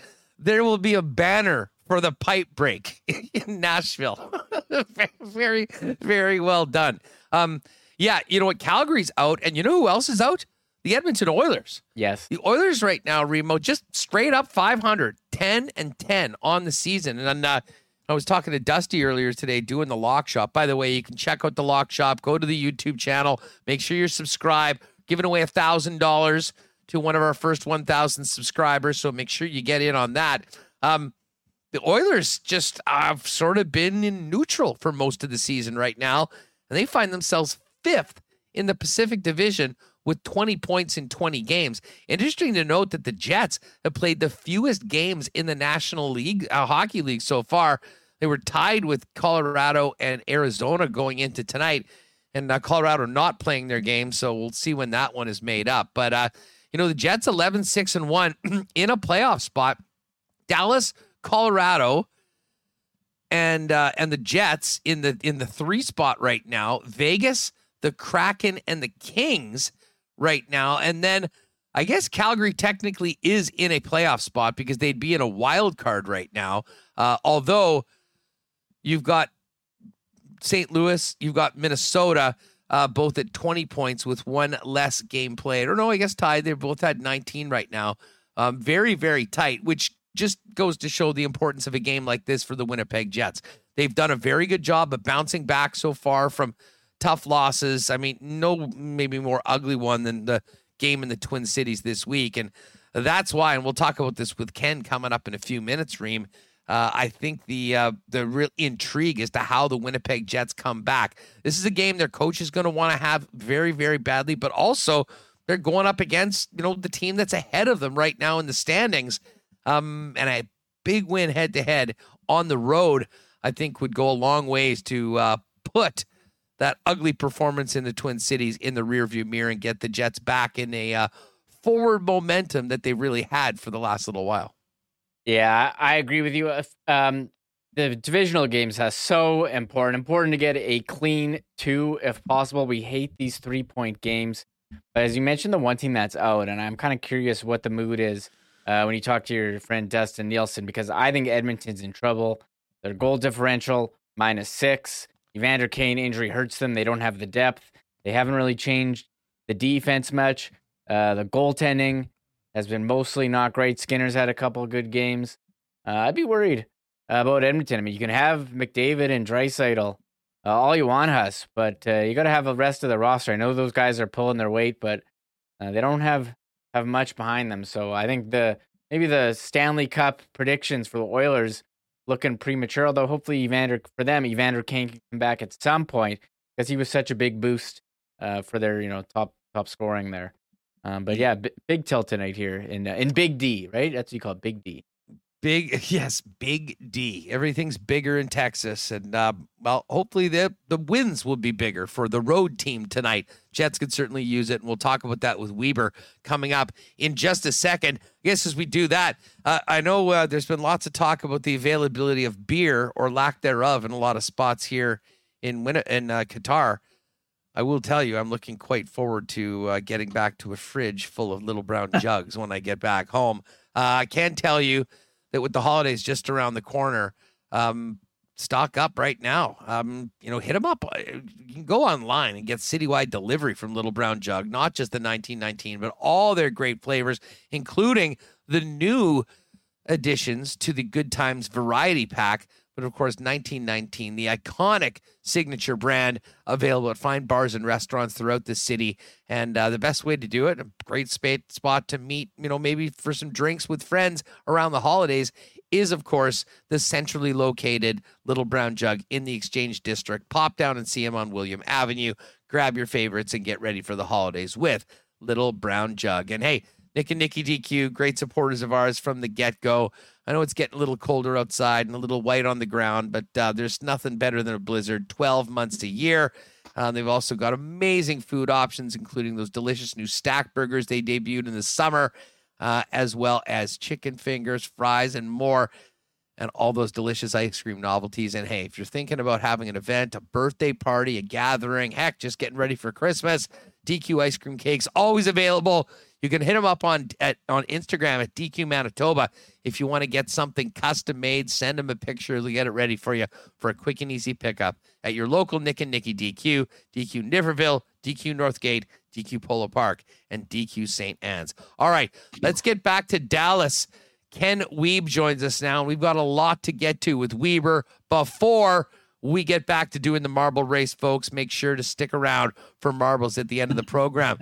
Ken, what's up, man? How are you? How was your trip to Jerry World yesterday? Yes, it's great to be with you. Hope everything is looking good in Qatar. It is a hotel face-off for us today. Let's go with that. Hotel face-off. I like it. I think you got a little better backdrop going with me today. So, enjoyed the Jury World experience, Huss. When they say everything is bigger in Texas, it most certainly applies to their football stadium. Holy smokes! What a display at Jury World. Did grab a last minute ticket in the upper deck. Good seat, good value, fun atmosphere. The folks to my left were from Memphis or close to Memphis, Tennessee. The folks to my right were from Massachusetts. Everyone enjoying the game. It was a great atmosphere, pretty festive. But Huss, I actually have to say, good noise level. But I would say because it is such a vast property, I have to say that Vikings games, I think, are a little bit louder because on third down, every single person in the building stands up. At Jerry World, it was more of the towel waving, which, again, was pretty loud, but maybe the acoustics, because it's such a vast property, wasn't quite as loud to me. But having said that, it was still unbelievable experience, great game. Ends up being a one-score tilt, but outstanding second half for the Cowboys. Ezekiel Elliott got things going, and boy, oh boy, CeeDee Lamb, Huss, I'm not sure if you saw the highlights, but I'm still confused at how that was not ruled a catch. I understand, the first foot was obviously in, great one-handed grab. He had the front foot toe tap. I understand that the heel touched on the way out, but I thought if you got the tap, it's a touchdown. So anyways, that's neither here nor there, but it was an unbelievable display in the second half, and a lot of fun. That's Thanksgiving Day festivities in Dallas. That's kind of a bucket lister, even if you are not a Cowboys fan, like my podcast partner, Sean Reynolds is. Is he really? Cowboys, eh? Apparently, yes. Yeah. We're learning something new every day, my man. We're learning something new every day. They're everywhere, but they've been quite quiet for the last 20 years for obvious reasons. You weren't the only one at the game. I think, Mike and Scotty and some of the other media guys were there, but so were the Winnipeg Jets. And I'm not sure who it was. I think it was maybe Mike that said the Jets were lucky that Rick didn't decide to cancel the off day and skate them after the game in Minnesota. It was funny. There was a lot of regulars of WSC that I think took the day off yesterday because they just wanted to forget about it, to sort of flush it. Not so for Rick Bowness. Listen, we don't need to get into the gory details of the game. You and Sean did a good job of that and the post-game show on the Kenny and Rennie channel. But it was pretty clear that Rick Bowness wasn't having it and said as much. The guys had a nice day off. How do you think that the last 48 hours will play into what they can do for their head coach in his delayed return to Dallas, where he was the head coach last season? Yeah, no doubt, Huss. There was a time when there was no CBA protection for the days off that you would have definitely seen an ice sheet found somewhere in Plano, Texas, or somewhere where it would have been incredibly inconvenient for the players and would have made it tight to get to the football game, the planned activity on that CBA day off. But again, you know what, Huss, to be honest, for the team to get away to an event like this is probably, I understand the old schoolers would like to see a bag skate the day after a game like that. To me, I think it was probably a good way for the team to spend the day away from the arena, have a good time, get away from things. But having said that, Huss, when your coach rewards you with the day off, you best be ready after you lay an egg to be ready, especially when it comes. Rick Bowness has done the same thing that he did when the Stars were here for the first meeting with him behind the bench. He said today it didn't mean anything. He's been around long enough that, you're focused on your only job. But hey, the Jets know it's an important game for Rick Bowness. They want to play well for him and for themselves. I loved what Rick said, Huss, about when you establish yourself among the league or the league leaders and the division leaders, you have a responsibility that comes with being one of those teams that becomes a contender. And if you don't, take care of your end of the responsibility, then you soon will no longer have that responsibility because it will mean you fall out of the race. And I love the fact that he said to take pride in having that responsibility. Now it's all about the response, Huss. And one thing the Jets have been pretty good at this year is responding to their suspect showings. And I would anticipate that would be pretty high on their list today. Now, the extra little piece to this, Huss, the Jets smoked the Stars the last time they played after the Stars smoked them. So you're also going to get a Stars team that didn't like the way the last game went either. So you kind of got the, immovable force versus the irresistible object kind of scenario where both teams are kind of looking at different performances. Obviously, the Stars are thrilled with their rallying win against the Avalanche, but they also haven't forgotten how they got their, behinds kicked, for lack of a better term, in the last meeting in Winnipeg between these two teams. So I expect a highly intense tilt. And I'll say after 2 blowouts between these two teams, you can probably mark it down for a 1-goal game, maybe overtime, potentially a shootout. I expect this to be very, not a lot of easy ice out on the ice. I think it's a tight game. It probably goes right down to the wire here. Ken Wiebe of Sportsnet with us in Dallas before the Jets continue their road trip tonight in the division against the first place Dallas Stars. We'll talk about the blue line. DeMello's return in a minute in the bottom 6, but up front, Cole Perfetti was nowhere to be found in the third period. Blake Wheeler, Dubois, some penalties that Rick Bowness called out. I mean, what do you make of just what happened in the top 6? I mean, Rick was pretty clear. Gustafsson was the best player. The fourth line was the best line. And let's face it, that is no plan, going forward for a team. And no disrespect to the guys in that spot, but they certainly need more. Your thoughts on what happened in Minnesota with those groups as well, and how crucial it is for them to step up with a real professional effort to erase the bad taste in the mouths of so many that watch that game. Yeah, so I've been a lot of games where the Jets had a lot of passengers, especially among their top 6. Unfortunately, a lot of those top 6 members were riding the bus on the passenger side of things the other night. Well, Perfetti, didn't have his best effort, and Rick Bowness definitely did not like the slashing penalty that he took. That led to again, Kaprizov scoring the beauty between the legs and then getting his own rebound.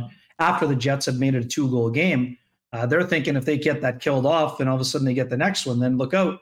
Instead, they give up a power play goal in that opening minute, and things kind of unraveled from there.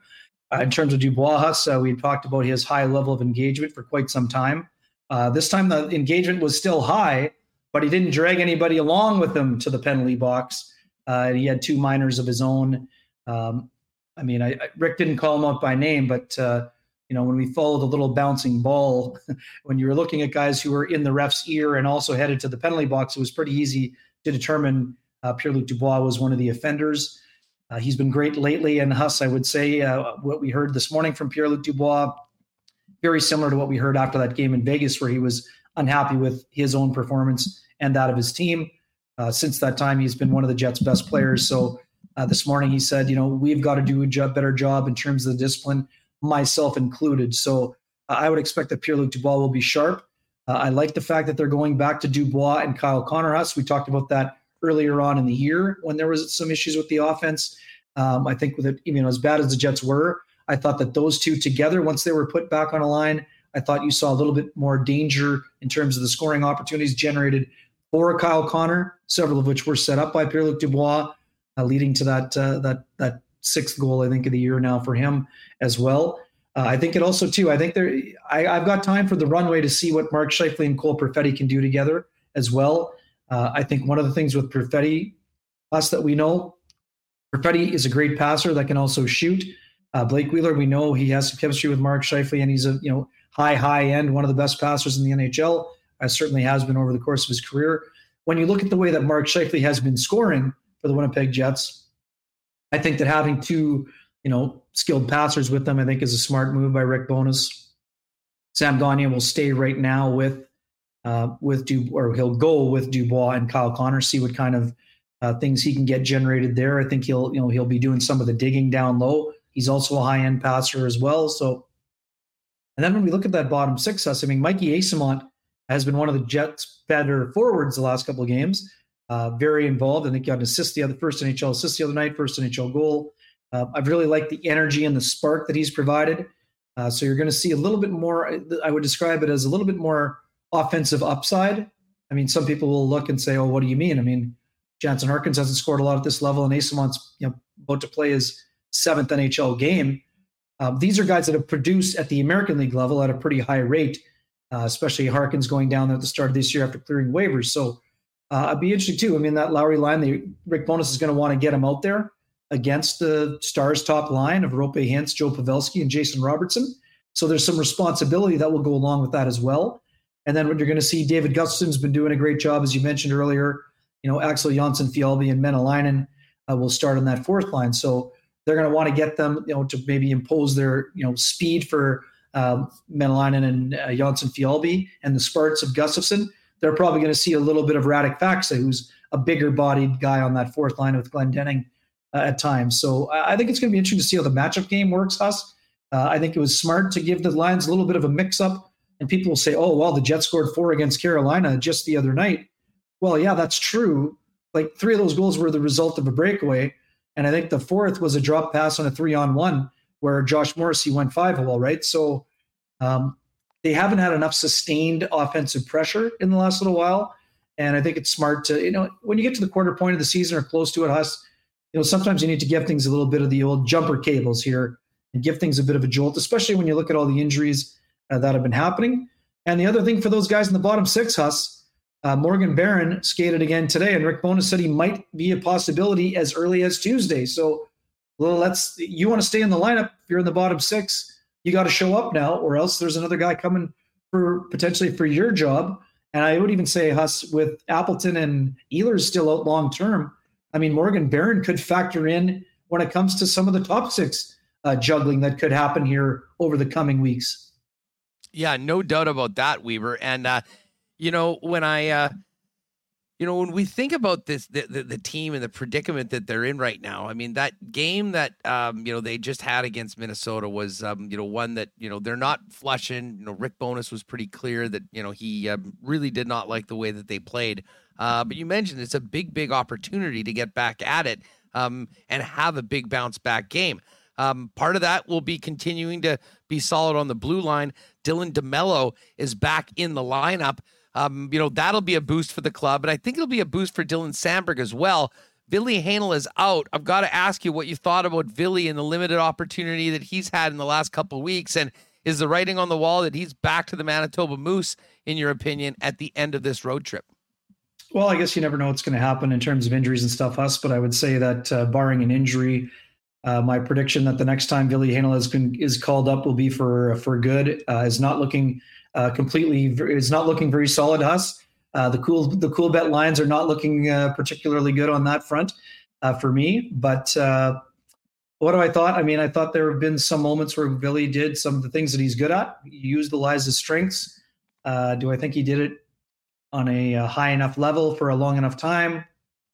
I would say that there was probably room for improvement. But having said that, I don't necessarily think he was expected to. Rick said it himself. He didn't expect him to play at an all-star level in the first game. Had an early hiccup, but then started to play better after that. In the second game, very nondescript, Huss, to be quite frank. And again, that's in a game where he had lots of company on the back end and up front. I mean, so I'm not being critical of him. I just think that when you're in the position that Ville Heinola is in, you have to play to your strengths, and you have to ride that fine line between, popping offensively while not hurting your team defensively. Yet in a game when it's, 4-1, 5-1, 6-1, you have to kind of manage that part of it too. Like, you got to do some things that are saying, yes, you know what, coaching staff, we need more of that. Like, Ville Heinola has a lot of skills that the Jets could utilize in certain stretches, especially when there are injuries. But in order for him to become a regular, you got to outplay someone. And right now, again, small sample size, 2 games only. I don't think that Ville did enough in those 2 games to say he leapfrogged a Dylan Sandberg or he leapfrogged somebody else. I mean, that's the unfortunate reality for him right now. But again, it's not going to be great for him if he goes back. But guess what? The only way that you're going to earn a spot here is if you start. Rick said it before the call-up. He said, if they get to the point where the coaching staff tells him he's too good for this league, they will be on the phone to Rick saying, Ville's too good for this league. Find a way to get him into the lineup. So I think it'd be disappointing if you're Ville Heinola, of course, but at the same time, it's part of the job. And I mean, just look at Mikey Eyssimont for an example, Huss. He's nowhere close to being on the radar in terms of top prospects when it comes to Jets forwards the way Heinola is on defense. But you know what Mikey Asimont has been doing? He's taken advantage of his opportunity in a very limited situation here so far. And he's consistently stacked a couple of games. And now he's gotten not only another start in the lineup, he's got a bump up the lineup. And I mean, folks are saying, oh, well, Villy should have been running the power play the other night when it was 5-1. Here's the problem with that argument, Huss. He didn't do anything in the game to show that he deserved a chance to run the power play. Now, having said that, I mean, if you were going to give him a couple of minutes instead of Neil Pionk on the second unit, by all means. But right now, Heinola still has work in his game, and he's going to have to apply himself to ensure that he's ready to roll when his next opportunity comes, whether that's around the corner or in a couple of weeks or months from now. Now, the other part has too. I mean, when we talk about forwards, you know, again, I'm not saying this is panic city here, but at some point, if the Jets are looking to add a middle six forward who is of the higher end variety, I mean, it's going to take a prospect like a Villy Heinola to extract one of those players from another team. I'm not saying Kevin Cheveldayoff's out here offering Villy Heinola in a trade, but we know teams are asking about him. And if there is a fit, I mean, that's one of the chips the Jets have in their arsenal. I'm not saying they're going to use it, but at some point, if they're trying to win now, and we know that given the window of the contract situation, that must be one of the things that they're going to be having internal debates about. What they ultimately decide will be interesting to monitor. Because we both think that Villy Heinola still is a high-end talent that can play at this level. But right now, you know, he's not in the Jets' top six. So at some point, they're going to have to gauge and think, you know, is trading Villy Heinola for a forward that has term, is that something they have to consider? I mean, we'll see how it plays out. Ken, one more before we bust out. This is, of course, American Thanksgiving. Jets are in a playoff spot. It has been a nice start to the season. Although, I mean, and not to go back to last year, but I mean, they were 9-3-3. They had their best start ever. They got their butts kicked in a similar situation at the same time of the year, and things sort of went downhill. Just thoughts on this period up to Thanksgiving, the fact that the team is in a playoff spot, and maybe is there a team or two that you're looking at kind of surprised that they're on the wrong side of that line that has been so impactful historically when it comes to predicting who's going to be there in the final 16? Yeah, certainly interesting. Huts on a lot of fronts. I mean, the Seattle Kraken, you know, outside of the Jets, are probably the biggest surprise in the Western Conference, them being in second place in the Pacific Division. I think a lot of people, you know, Remo was talking about goal differential. I mean, Seattle's plus 12. The Jets are only plus 4. So, I mean, to this point, they've done a great job on that front. Where people, I mean, would you consider them a lead pipe lock to make it? I mean, I certainly wouldn't. I do appreciate they've taken some steps forward, but, you know, you're looking at the Minnesota Wild, Edmonton Oilers, Nashville Predators all below the line. I think those teams are all going to be pushing. But having said that, it would take somebody else from the Pacific to knock them out, right? Because right now they're in second place in that division. In terms of the Jets, I don't see a similar unraveling, Huss. I mean, I've talked to a lot of people around the league that have been watching the Jets. They do think that it's a sustainable, brand of hockey that they're playing. Having said that, you know, it's not a lead pipe lock for them to make it either, because there's still, 64 games to go here. So they're going to have to keep that structure. They're going to have to limit the eggs that are laid. I would say they've only really laid one bad one. I would say their effort against the LA Kings was obviously poor when they pulled it out late. And their first period against Vegas was also, quite frankly, terrible in the first meeting. But other than that, I mean, out of 18 games, the Jets have been in everything. They've shown they can win tight games. They've shown they can bounce back. They've shown they're committed to their structure. But right now, Huss, if I had told you that Nikolai Ehlers would play 2 games in the first 18, that the Jets would have the 23rd ranked power play, that they're near the bottom in goals for per game, I don't think you or I would have had them as tied for second in points percentage in the Central and 4 points out with 2 games in hand. I mean, that says a lot about what Rick Bowness, that seismic shift that Kevin Cheveldayoff talked about in his preseason availability, that, some people nationally and even locally might have been rolling their eyes at a little bit, Huss. I mean, that's proven to be 100% accurate. I mean, the shift is, the implementation of the vision has been happening. Now, Huss, it's about sustaining that vision and also improving on it, because we know there's still a ton of work to do. We know that Connor Hellebuck has, glossed over some of the defensive deficiencies that still remain. but the Jets are still committed to the systemic part of it and to getting better at it. So I think you and I both expect us that their goals for over the course of the year should improve, right? This is a team that has some talented players that should score more. Their power play should improve. I mean, Nikolai Ehlers is still going to be out for probably almost 2 months, if not 2 months. That's an awful long time to be out with one of the more dynamic players in the lineup. Having said that, I still think that, with Connor Hellebuyck playing at an elite level, Vezina-worthy level, I think the Jets will remain in the race, or whether it's first or second or third in the Central. I think David Riddick has given the Jets a very similar start to what Eric Comrie did for them last year, where there were all the questions about the backup goaltending situation. And Huss, outside of the one bad period against Vegas, where he gave up 4, and I would even say one of those wasn't even necessarily, his fault. He did have the bad turnover, yes. But, outside of one bad period, David Riddick has been excellent for the Winnipeg Jets so far. And that was, let's not kid ourselves, that was a big question mark coming into the season. So, there's lots of room for improvement. Some guys can elevate their games, certainly. And as a group, they're going to have to continue to get better because the games get tougher after Thanksgiving. That's the other thing. That's what we're talking about. Teams that are in it often make it. If you're a team below that line, your urgency level starts to increase right away because you only have 60 games or so to try to get back in the race. And a lot of those teams have a lot of ground that they're trying to make up. So I think it'll be an interesting stretch ahead for the Jets, no doubt about that. And, we'll see how they handle it. I think this is one of the bigger tests coming up because we know that they were disappointed by the effort. And now it's about the response and seeing how they play moving forward. Because, let's face it, they got to have points. They got to have at least a point today, and they got to probably, they got to get 3 of the next 4 points at a minimum. And they probably need 4 if they want to continue to go toe-to-toe with Colorado and Dallas here.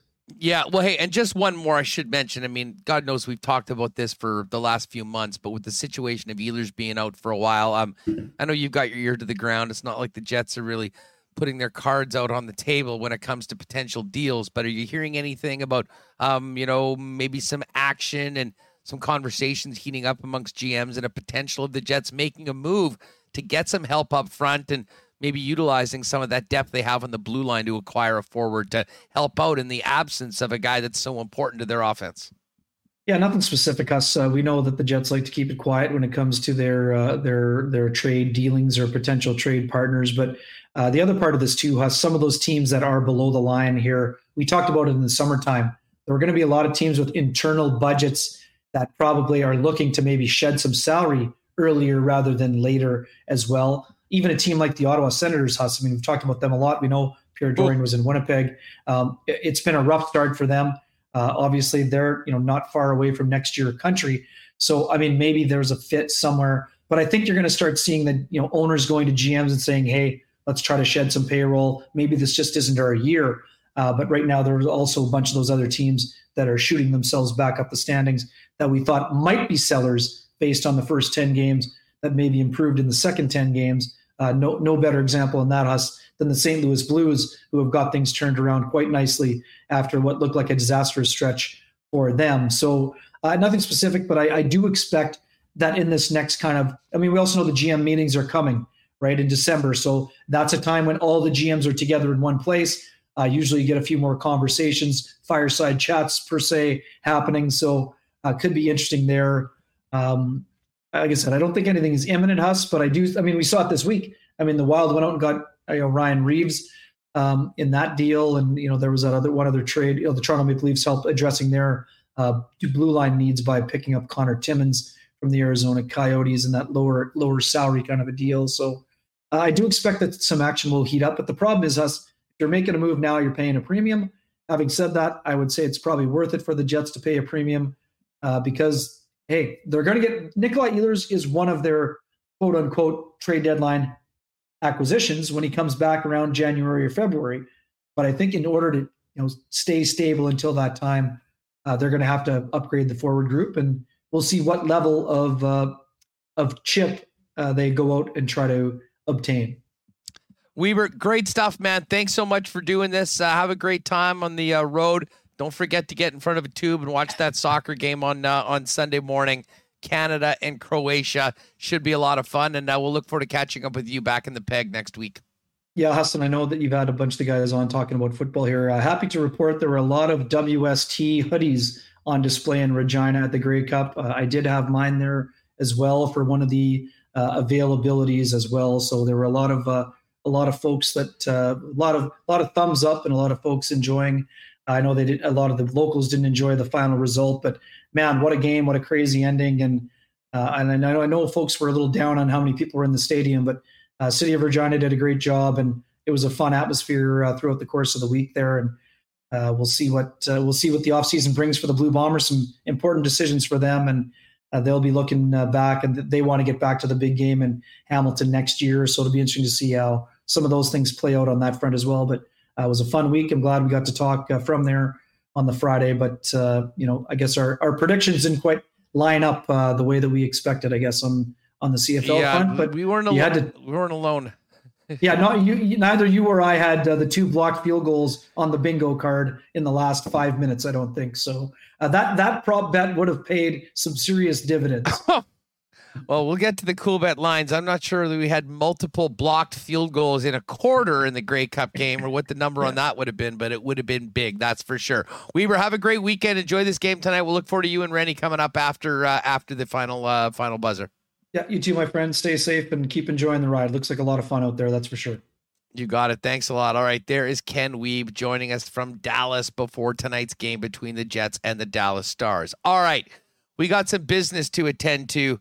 Michael Remus, are we ready to open up the marbles? Let's get the chat going. Let's get people in here. We know that it's kind of funny. We've grown with people popping in knowing, ooh, they might have been watching the soccer game, which, by the way, just finished 0-0, 0-0, as they say. I'm a soccer guy now. We got to use the right verbiage and terminology. And that's big for the United States. They now control their own destiny. They're playing Iran on Tuesday. I think I'm going to be, we're going to certainly try to get to that game in addition to the Canada games as well. But Remo, let's open up the marbles. And I believe we do have it. And guess what, folks? I, unlike normal, have a iPad here. And we've got... You're going in. I'm going in. I'm going to try and make it happen. But folks, if you're wondering, if you're new, what we need you to do is put in !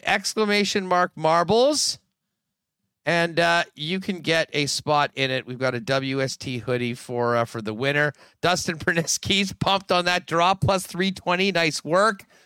I have to apologize. Well, to be honest, I'm now happy about Netherlands being as bad as they were on the first end of our Doha double, because we were hoping for the over 2.5 goals, and this was a real sort of stalemate through most of the match, from at least what I saw while we were doing the show. Listen, while we get those loaded up, let's take a look at the cool bet lines for tonight's game and the rest of the National Hockey League, and then we'll take a look at the soccer tomorrow. But don't forget, Jake and I, as soon as the show's over, we'll be putting our heads together and try and get back in the winner's circle with one of our Cool Bet exclusives for tomorrow's Doha double. We're going to try and get to the Poland-Saudi Arabia game tomorrow here. But the big one, of course, that we're looking forward to is Sunday, Canada and Croatia. Leafs up right now, minus 3-2 on the Wild. I know you're all Leaf fans today, right? Got to get the win against the Central Division foe.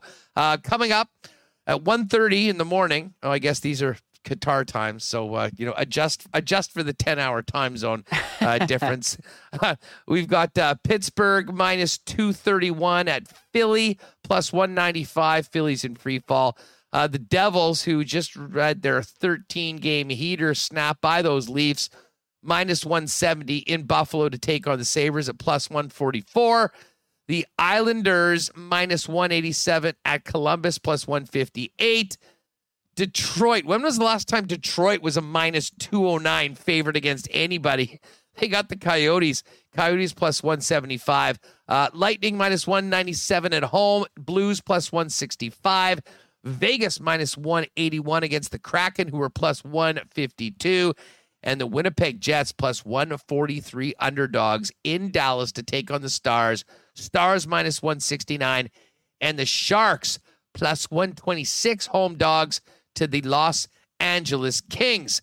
As far as tomorrow in the World Cup, in the beautiful game here in Qatar, Jake and I, make sure to check the Cool Bet exclusives. We will have the Doha double. We get a very nice number for you. They've been very generous with what they've been posting these at. First game tomorrow, which I guess is 4 a.m. back home, Tunisia and Australia. Tunisia plus 130. Aussies, the Socceroos, plus 270. The draw plus 207. Poland, minus 127 favorites against the Saudis, who had that incredible upset of Argentina. Saudi plus 410, draw plus 275. Great game later on. Nikolai Ehlers' boys, Denmark, 4-1 underdogs. France minus 125, a draw plus 265. And wow, that late game is going to be great. We're going to be heading to Canada House tomorrow. Make sure to check out our socials. Coolbet Canada, Hustlerama, be with a ton of Canadians. It's an unbelievable venue. Trust me on that one. You're going to want to follow along. But we'll be watching there. Argentina, minus 175 favorite. They have to win against Mexico, plus 555. And the draw is plus 315. And folks, as I always tell you, if you haven't played a Cool Bet before, when you sign up and make your first deposit, use that promo code WST, 100% bonus on your first deposit up to $200. All right. Remo, let's close it up and let's get ready to drop it off. Oh, it looks like we've got a new member in the house. Bozeman. Oh, my guy, Bose. Of course, he's here, ready to go for the marble race. Of course, Bose and my friend Ross are always going head-to-head. They bet each other in the marble race every week, and Ross famously interrupted a romantic dinner with his better half in Nice, France, to get in and watch the marble race over in Europe. So we've had European marbles. This is the first Middle Eastern marbles. It's mine, as well as all of you. And listen, we have to put in a couple of extra marbles today, Remo. I think we definitely need to put one in for John Herdman, who is the object of quite a bit of scorn from the Croatian media after his comments after the Belgian game. But he is the spiritual leader of Team Canada. We need to do that. Who else do we need to get in this week? Should we put in the Emir of Qatar? Give the Emir one just in case they're watching right now. We don't want to exclude anyone. No, okay, you don't need to put the Emir. I mean, that would be the reason why. Yeah. It's all good. It's all good. But let's do this. Let's get these marbles dropping and then get into the weekend and of course tonight's game. Yeah, I'm trying to see if anyone else has any suggestions. Usually the chat is pretty good about suggestions for marble. But John Herdman was one of them. But last call, I'll close it down in a sec. Wanted to see if I had any notes that I wanted to touch on. Not quite. They did release the Heritage jerseys. I'm a big jersey guy. I'd like to see what they are. It's you know who's in the Heritage matchup? It's Boston and Pittsburgh, isn't it? At the Winter Classic. The Pittsburgh ones are cool. It almost looks like the Pirates. The Pirates P. Yeah, let me bring them up. So the Bruins one, it's like their shoulder patch from the '90s jerseys. I'm not a huge. It kind of looks like a bumblebee. Yeah, the Bruins jerseys. I mean, they've done a whole bunch of them before, and none of them really have moved the needle. But everyone's ready for marbles. We can do jersey time at some other point, especially for people that are on the pod. I'll put jersey time on our TikTok. I did my reverse retro jersey reviews, and they got a lot of views. Actually, Hess, I did my TikTok rant about the board ads. I sent that one to you on our Winnipeg Sports Talk TikTok. Just hit 100,000 views on TikTok. 100,000 views on TikTok for that one? Oh, you come in with a wild take, you get into I've been talking. Oh, by the way, you know who else we need a marble for? If you could please put in JBM. My guy, that? Jake Bolenmoss from Cool Bet, my partner here riding with me. He's just come back from promise I've got to get him a marble in, and wouldn't that be something if JBM could get it done? Although I don't have the hoodie if he was able to win going forward, and put one in for Wiebe's World as well. Our Friday, he's usually a Friday guest. He usually gets a marble. He never really does very well in it, so we'll see if he can maybe crack the top 10 for once at some point. But I know one guy that we need to hear from, and that's Tristan Rivers Music, as we get this thing ready to get going. Give me 1 sec. Someone's taking shots at me in the chat. I gotta give him a big power bomb here. Oh. Top rope time, yes. Dustin Dustington. Yeah, he's Who done. is that? He's done. Okay. I don't know who he is, but he's out. See you later, buddy. You just got thrown over the top rope by Michael Remus. Actually, that's not the first wrestling reference of the day. Someone referred to as what? Iran's win at the World Cup, biggest win. This was so funny. If you haven't, and I'll retweet this, but there was a guy, a Welsh fan, that was being interviewed by Wales, I presume, one of the many media companies here, and he was saying, I was stunned. We thought we'd be able to win, even if it was 1-0 would be fine, and Iran beat us. And he goes, that's got to be the biggest win for Iran since the Iron Sheik beat Bob Backlund at WrestleMania back in the day. I almost died. And he said it completely with a straight face. Like, I don't think he was joking at all. I think that could be one of the top moments in Iranian sport. Certainly a great win for them though today. But we'll see whether they can get it done today. But it won't. It's not quite the World Cup, and it's not quite WrestleMania, but it is marbles on a Friday afternoon, finishing up another week. And obviously, the man, the myth, the legend, the muse of the Winnipeg digital sports space, Tristan Rivers Music, always has the theme song. And we can't drop the marbles on a Friday until we hear from TRM. We good to go? Yeah, I got it ready to go. Let's play it. It's Friday. Another week of work's gone by. You deserve to treat yourself. Maybe an ice cream cake or a bottle of wine. Before the whole day, so last you can't deny. Why use effort even for pleasure? It's not right to try.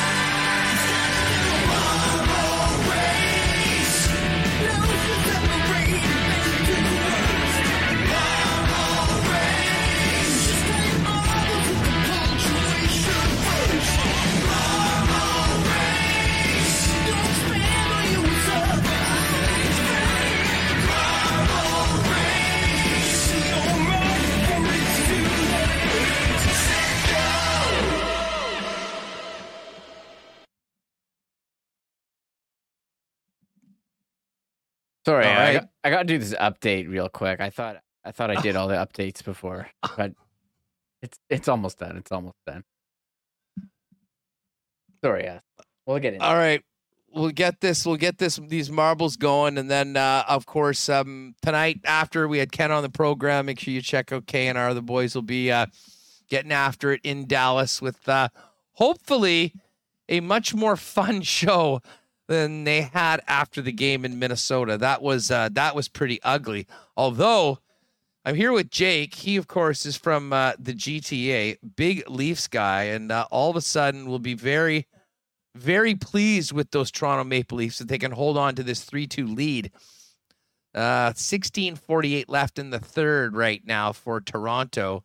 The Capitals doing everyone else in the West a favor right now. They're up 2-0 on the Calgary Flames. The Sens, the Sens with a nice first. I guess they are playing the Ducks. That is a real toilet bowl. Man, these two matchups, 4 of the worst teams in the league playing. Sens at Ducks and the Canadians and Blackhawks. That's a couple ugly matchups. Habs up 2-1 in the third period. And already in the books is the Hurricanes and the Bruins. Boston, man, they've had a great start to the season. They win 3-2 in overtime. And as Remo mentioned a little earlier, the Avalanche and Predators postponed today due to a broken pipe. And I have to go to today on my app here, 4:30 a.m. local here in Doha. Jets and Stars Hellebuck and Ottinger expected. Pittsburgh and Philly coming up in actually about an hour or so, a little bit more than an hour. Devils and Buffalo, Blues and Lightning, Coyotes, Detroit, Islanders, Blue Jackets. Still a big slate of games if you want to slide over a cool bet and maybe pop in a little parlay. Kraken and Golden Knights. And wow, a 6:30 a.m. start here. That's what time these games start. The West Coast games are here. If you're a Qatari hockey fan and wanted to follow it, you pretty much would have to follow a West Coast team because otherwise it's straight up in the middle of the night. And then 9 p.m. tonight, Oilers Rangers. I guess that is like a noon game from Saturday. So again, I'm still not going to have my head wrapped around this. I'll probably get it right before we leave to come back in about a week. All right, so there are games. How's that update going? Are we ready to go? Yeah, we're good. We're good. Sorry. All right. Which one am I doing here? Well, dealer's choice. Again, I'm somewhat delirious from the time change, from the fact that it's now Saturday here. So I will leave it up to you to throw the marbles into whatever the one you want. Maybe we go with one we haven't done before. Sure. What's this? I don't even know what any of these are. I got to come up with some kind of list. I've been talking about that. Have we done for a the long Temple time. of Steve before? I think so. I'll do it. I'm happy to do that one. We got 161 people in. Right on. So we've added JBM. We've added John Herdman. I think That's that was it. about it for the extra ones. And of course, Ken Wiebe. You got the right, we're copying the right list in there. We got the right list. For All sure. right. Okay, here we go. Okay, the Temple of Steve. Oh, I like these ones. Jake, you might want to watch here. You've got a marble in this one today. So here we go. We're dropping them in. Let's see how we go. Kenny's water bottle with a nice start. This is always key. The start is key. Whoever can get down this the first bit. Who do we got here? Eric Bayer. Jay No. Sean Clark. Sean Clark is looking good. Okay, Sean Clark has the lead. Eric Bayer in first. Jano in third right now as we get into this this first spin. This is the Temple of Steve, which is, well, we'll see. This could be a good one. We've got a secondary obstacle coming up. We'll see how our leader Sean Clark does when he comes in. Oh, he does not do that too smoothly. Someone else is going to be, although it really helped those guys out going on. We don't have a major lead though right now. Eric Bayer, Sean Clark, and Max Spell, I believe, is in the net. Jason Jett in the mix. Okay, we've split up, going a couple of different ways. The Temple of Steve going out. Derek Honer's in the mix. Miss Spell, though, I believe, is technically first right now, although this is going to get a little hairy right now with these loop-de-loops. Eric Bayer and Sean Clark, though, they had the great start. They're still right in the mix. And Eric Bayer is in first. Sean Clark and Eric Bayer, the 1-2 punch right now. And Eric has gone through. Sean Clark not so fast. Eric right now is the leader. He's getting a little bit of a push right now from a couple of other marbles as we go down the list. The Temple of Steve. This actually is a pretty good one. Adrian Wisnowski now. Dustin Pernitsky, after just hitting the tie between the States and the States and England on Coolbet at plus 320. He's just kind of trying to keep his heater going on. Oh, Bardo. It's saying Bardo won. It's saying Bardo won. But it's not in. It's saying she hit it and then fell out. I think that's a first ever. I've never seen that happen before. That could be the most controversial finish in the history of the marble race. It's like when you get a touchdown and you like get her over the pylon and then lose the ball. That's basically what happened there. We may have to go to VAR for this. Yeah. We may have to go to VAR. I saw that she touched down, but I don't think the rules say you have to you have to stay in the container. I guess not. Wow, the chat must be losing it right now. She came out of nowhere, Derek too. Schmidt. It was big time. Eric Bayer, poor Eric, cannot believe it. Didn't stick the landing as well. I would have not thought that would have counted. But again, we're finding out more Bullish Bradley, Daryl Morosky.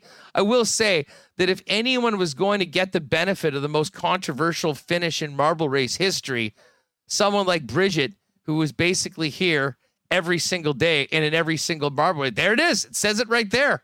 Bridget, the winner.